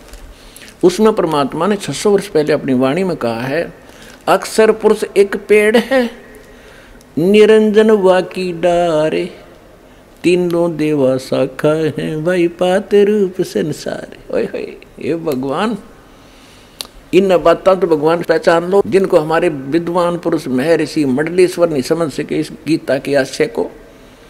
और परमात्मा ने 600 वर्ष पहले अपने तत्व ज्ञान में लिख रखा है कि अक्षर पुरुष एक पेड़ है। जमीन से जो बाहर दिखाई देता है उसको पेड़ कहते हैं। तुरंत जो बाहर का हिस्सा है उसको अक्षर पुरुष कहा है परमात्मा ने। और उससे फिर एक डार निकलती हो उसको सरपुरुष ज्योति निरंजन कहा है। गीता अध्याय नंबर 15 के श्लोक नंबर 16 और 17 में 3 पुरुष है, सरपुरुष, अक्षर पुरुष और उत्तम पुरुष तु अन्य। परमात्मा इति उदारता ये लोक तरम आविश्य विभर्ति अवेश्वर है। जो सबका धारण पोषण करता है वो श्रेष्ठ भगवान, वास्तव में अविनाशी परमात्मा जिसको परमात्मा कहा जा सकता है, वो तो एक सरपुरुष अक्षर पुरुष से अन्य है। और वही तीनों लोकों में प्रवेश करके सबका धारण पोषण करता है। यानी वृक्ष का धारण पोषण मूल से होता है। और मूल कौन है? वो परम अक्षर ब्रह्म है। तो परमात्मा ने स्वयं बताया था अक्षर पुरुष एक पेड़ है और सरपुरुष वाकी डार, ज्योति निरंजन को सरपुरुष को, और तीनों देवा शाखा हैं, रजगुण ब्रह्मा, सतगुण विष्णु, तमगुण शिव जी और पात रूप संसार। अब मूल रह गया, उन्होंने मूल का जिक्र नहीं किया इसमें। मूल को बताने के लिए दास भेजा। यदि कोई यहाँ आकर अननोन स्थान पर कोई जाकर खड़ा हो जा और कहे कौन है तू, वो कह दे मैं डीसी हूँ, चल अपना काम करे, होगा डीसी। और उसके साथ कोई उसका गनमैन हो या कोई और अधिकारी हो, वो जाके कभी हटियो डीसी साहब आ गए, अच्छा डीसी साहब आ गए, तो सारे एक तरफ हो जा। तो ऐसे स्वयं परमात्मा ये कस थोड़ी सी छोड़ गए, सारे नौकर हो तो दास भेज दिया उनका नौकर, हट जाओ भाई, ये परमात्मा है और ये है वो परमात्मा। अरे सब न मानने पड़ेंगे क्योंकि परमात्मा ही है। अब देखिएगा ये उल्टा लटका हुआ संसार रूपी वृक्ष, इसका पूरा चित्र देखो, ठीक है। अब यहाँ बताया परमात्मा ने, ये देखिएगा ये जमीन से बाहर जो दिखाई देता है ये हिस्सा, इसको कहा कि अक्षर पुरुष एक पेड़ है। ये तना तो अक्षर पुरुष है और सरपुरुष वाकी डार, ये ज्योत निरंजन काल, और तीनों देवा शाखा हैं बाई पाते रूप संसार। हम तो यहाँ पर हैं। हठ योग, तब यज्ञ साधना करने वाले प्राणियों की क्या दुर्गति होती है, ब्रह्म लोग स्वर्ग को जाते हैं, उसके बाद फिर 84 लाख योनियों में आते हैं। तो ऐसे परमात्मा के विषय में बता रहे हैं कि उस परमेश्वर के विषय में तत्व ज्ञान जानने वाला करोड़ों में भी नहीं पाओगा तुझे, अरबों में कोई गर्क। गर्क का अर्थ होता है पूर्ण रूप से पूर्ण ज्ञान जानने वाला और पूरी भक्ति विधि और पूर्ण आशीर्वाद परमात्मा का और पूर्ण भक्ति विधि उसके पास हो, आदेश हो नाम देना, ये सब प्रक्रिया जिसके पास है वो गर्क यानी सैचुरेटेड, पूर्ण रूप से ज्ञान में परिपक्व, ऐसा तुझे अरबों गुरुओं में मिलेगा। और गुरु के क्या लक्षण होते हैं? गुरु पूर्ण हो, सदग्रंथों से परिचित हो। आदरणीय गरीबदास साहिब जी ने पूर्ण संत की पहचान बताते हुए कहा है कि सतगुरु के लक्षण कहूँ, मधुरे बैन विनोद, 4 वेद 60 शास्त्र, वो कहे 18 बोध। सतगुरु के लक्षणों में ये एक विशेष लक्षण है कि वो परम संत होगा, पूर्ण संत होगा, जो सभी सदग्रंथों से परिचित हो। फिर सतपुरुष जिन जानिया, सतगुरु तिसका नाम, जिसने परमात्मा को जान लिया उसका नाम सतगुरु है। कबीर परमात्मा जी का आदेश है कि जो पूर्ण गुरु होगा वो 3 बार में दीक्षा कर्म को पूरा करेगा। और ये नकली एक बार ही देकर फारिग कर देते हैं, इनके पास कख नहीं। पवित्र कबीर सागर में लिखा है 3 बार में नाम का जो प्रोसेस पूरा होता है। प्रथम ये मंत्र आपको पेय पदार्थ के साथ, जल के साथ अमृत बनाकर देना होता है, कबीर सागर में लिखा। और पुण्यात्माओं, दूसरी बार में फिर जब दृढ़ता देखी जाए, उसकी भक्ति कमाई देखकर फिर सतनाम दिया जाता है। फिर सतनाम की दृढ़ता और कमाई भक्ति का पैरा देखना पड़ता थर्मामीटर ला के, उसके बाद सार नाम दिया जाएगा। जब काम करेगा ना, काम नहीं करे तो 3 बार में पूरा प्रोसेस है। गीता जी अध्याय नंबर 17 के श्लोक नंबर 23 में कहा कि ओम तत्सत इति निर्देश है ब्रह्मण त्रिविध समर्थ है। ब्रह्मण माने सचिदानंद घन ब्रह्म यानी परम अक्षर ब्रह्म, उत्तम पुरुषोत्तम, इसके पाने का, सनातन परम धाम में जाने का, सचखंड में निवास स्थान पाने का और जन्म मरण से मोक्ष पाने का कौन सा मंत्र है? 17वें अध्याय के 23वें श्लोक में कहा कि ओम तत्सत इति निर्देश है ब्रह्मण त्रिविध समर्थ है। उस सच्चिदानंद ब्रह्म ने माने सच्चिदानंद घन ब्रह्म का, परम अक्षर ब्रह्म का पाने का, आदि पुरुष परमेश्वर के पाने का, ये 3 मंत्र के जाप का निर्देश है, नथिंग एल्स। श्रीमद् भगवद गीता अध्याय नंबर 17 के श्लोक नंबर 23 में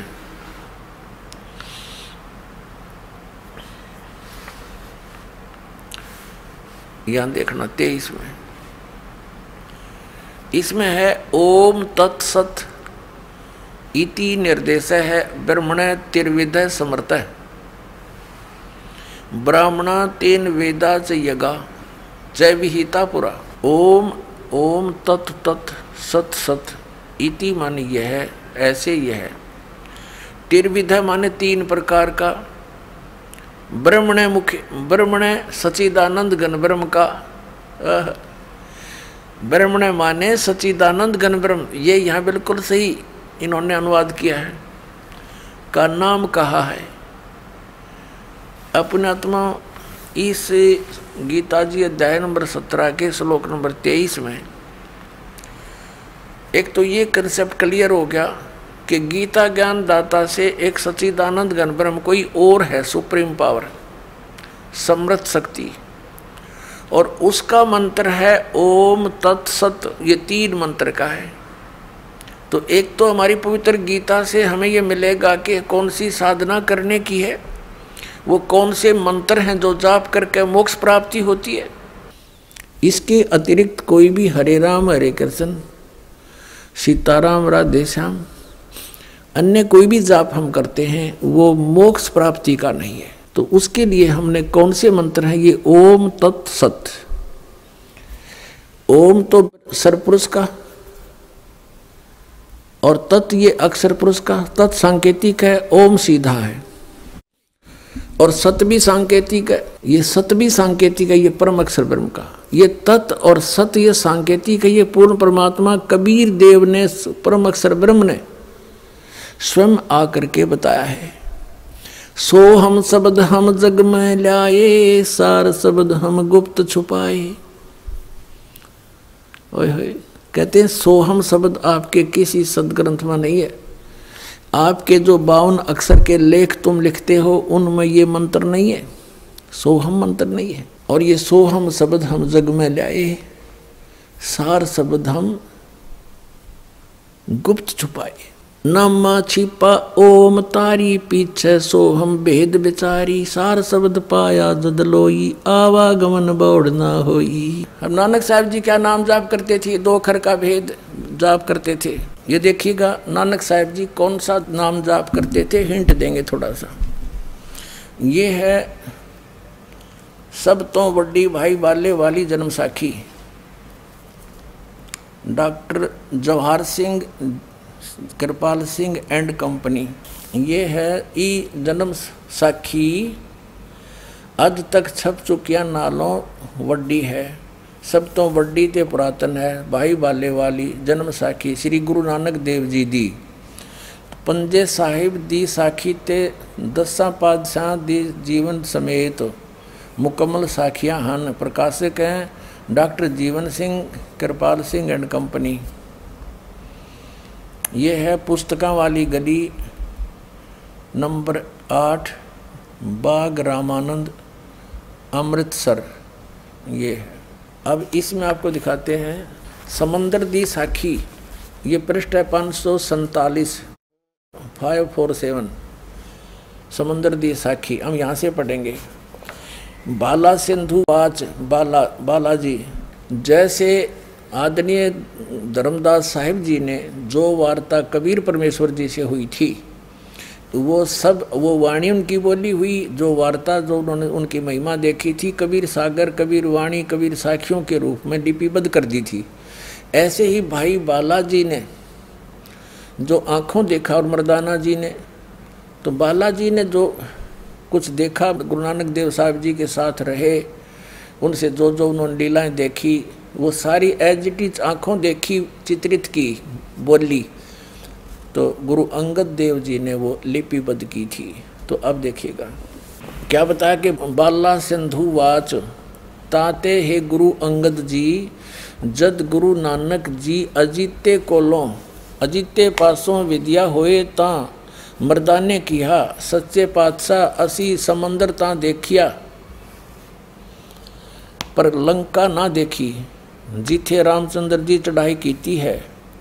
ता गुरु जी ने कहा चलो भाई बाला ते मर्दाना, तुहानू रंज नहीं करना, आँखी मीटो। जहाँ आँखी मीट के यानी आँखें बंद करके खोलियाँ, ता समंदर दे कंडे जाई खड़े होए ते आखण लगे बाला ते मर्दाना, मेरे पीछे पीछे चले आओ, मुखों वाहिगुरु वाहिगुरु कहिंदे आओ।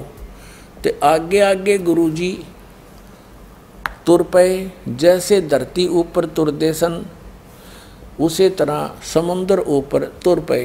ता चले जावण ते पीछे बाला ते मर्दाना जावण।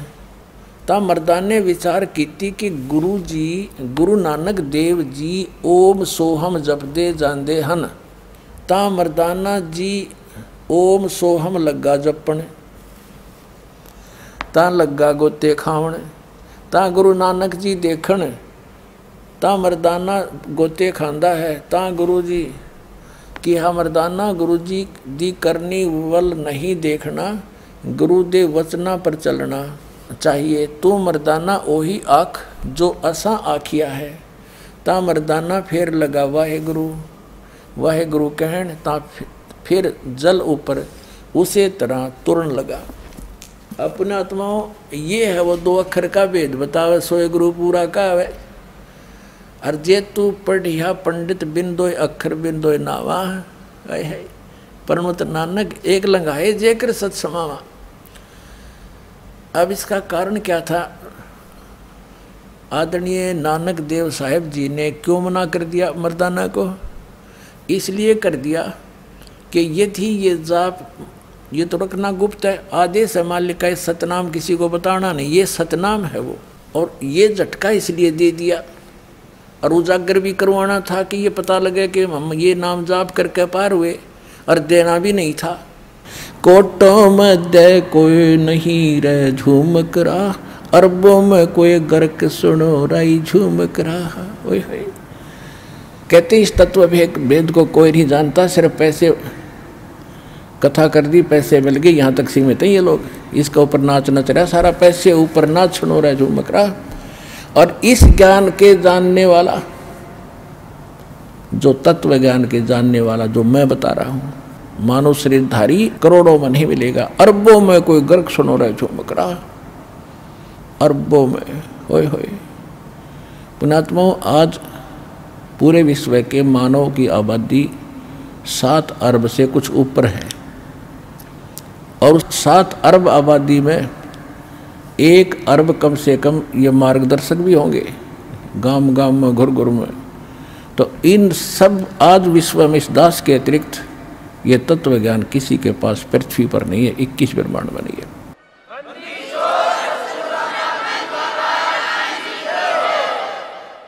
तो आप जी का कितना सौभाग्य है, और सराहो आपकी किस्मत, और धन धन करो उस परम पिता को जिसने आपको ऐसे समय में जन्म दिया। धन है आपके माता पिता जिनसे जन्म हुआ, और इसका पूर्ण लाभ उठाओ। इन मंत्रों का ना कबीर पंथियों को ज्ञान, ना गरीबदास पंथियों को ज्ञान, और ना ही मूल मंत्रों का जो हमारे वेदों और गीता क्या बताती है उस पर सच साधना का, ना हमारे हिंदू धर्म के गुरुओं को ज्ञान। तो इस दास पर दया हुई है कि सभी मानवों को एक ही साधना करनी पड़ेगी मोक्ष प्राप्ति के लिए। ठीक है, अन्य जितनी भी धार्मिक बुक्स हैं वो हैं परमात्मा से संबंधित, लेकिन उनमें वो संपूर्ण यानी कंप्लीट स्पिरिचुअल नॉलेज और कंप्लीट मेथड ऑफ वर्शिप नहीं है। तो जब तक कंप्लीट नहीं मिलेगा तो अधूरा ही होता है। जैसे आप कहीं टेलीफोन मिलाते हो और 1 नंबर कम हो जा, पता नहीं कहाँ मिलेगा, तो इनकम्प्लीट है वो। तो इसी प्रकार इनकम्प्लीट तो इनकम्प्लीट ही होता है, वो यूजलेस होता है। तो complete spiritual knowledge, complete method of worship यानी संपूर्ण अध्यात्म ज्ञान, संपूर्ण अध्यात्म भक्ति परमात्मा की, वो सूक्ष्म वेद में थी और लिखी हुई थी, लेकिन ये समझ नहीं सके। तो अब इस दास को वो दृष्टि दी है भगवान ने कि उन मंत्रों को आज आपके पास रूबरू कर दिया, और उसके प्रतिफल आज देख रहे हो कितना लाभ हो रहा है, कितनी भक्तों के दुख दूर हो रहे हैं, और मोक्ष भी गारंटीड होगा क्योंकि भगवान का दिया ज्ञान है। तो पुण्यात्माओं, परम शांति चाहिए तो तुझे सब पापों का नाश चाहिए तो परम अक्षर ब्रह्म की शरण में चला जा। उसके लिए तत्वदर्शी संत की खोज कर ले। तो वो तत्वदर्शी संत ये दास रामपाल दास सतलोक आश्रम बरवाला जिला है, हिसार हरियाणा में, भारत के अंदर है। तो पुण्यात्माओं, दास की प्रार्थना है वो सत भक्ति इस दास के पास उपलब्ध है। आपको कभी दुख नहीं होगा, परमात्मा हरदम साथ रहेगा। वो अल्लाह अकबर की भक्ति उसने खुद आकर के यहाँ बताई है, वो ज्ञान इस दास के पास उपलब्ध है। उसको प्राप्त करो, अपना कल्याण करवाओ।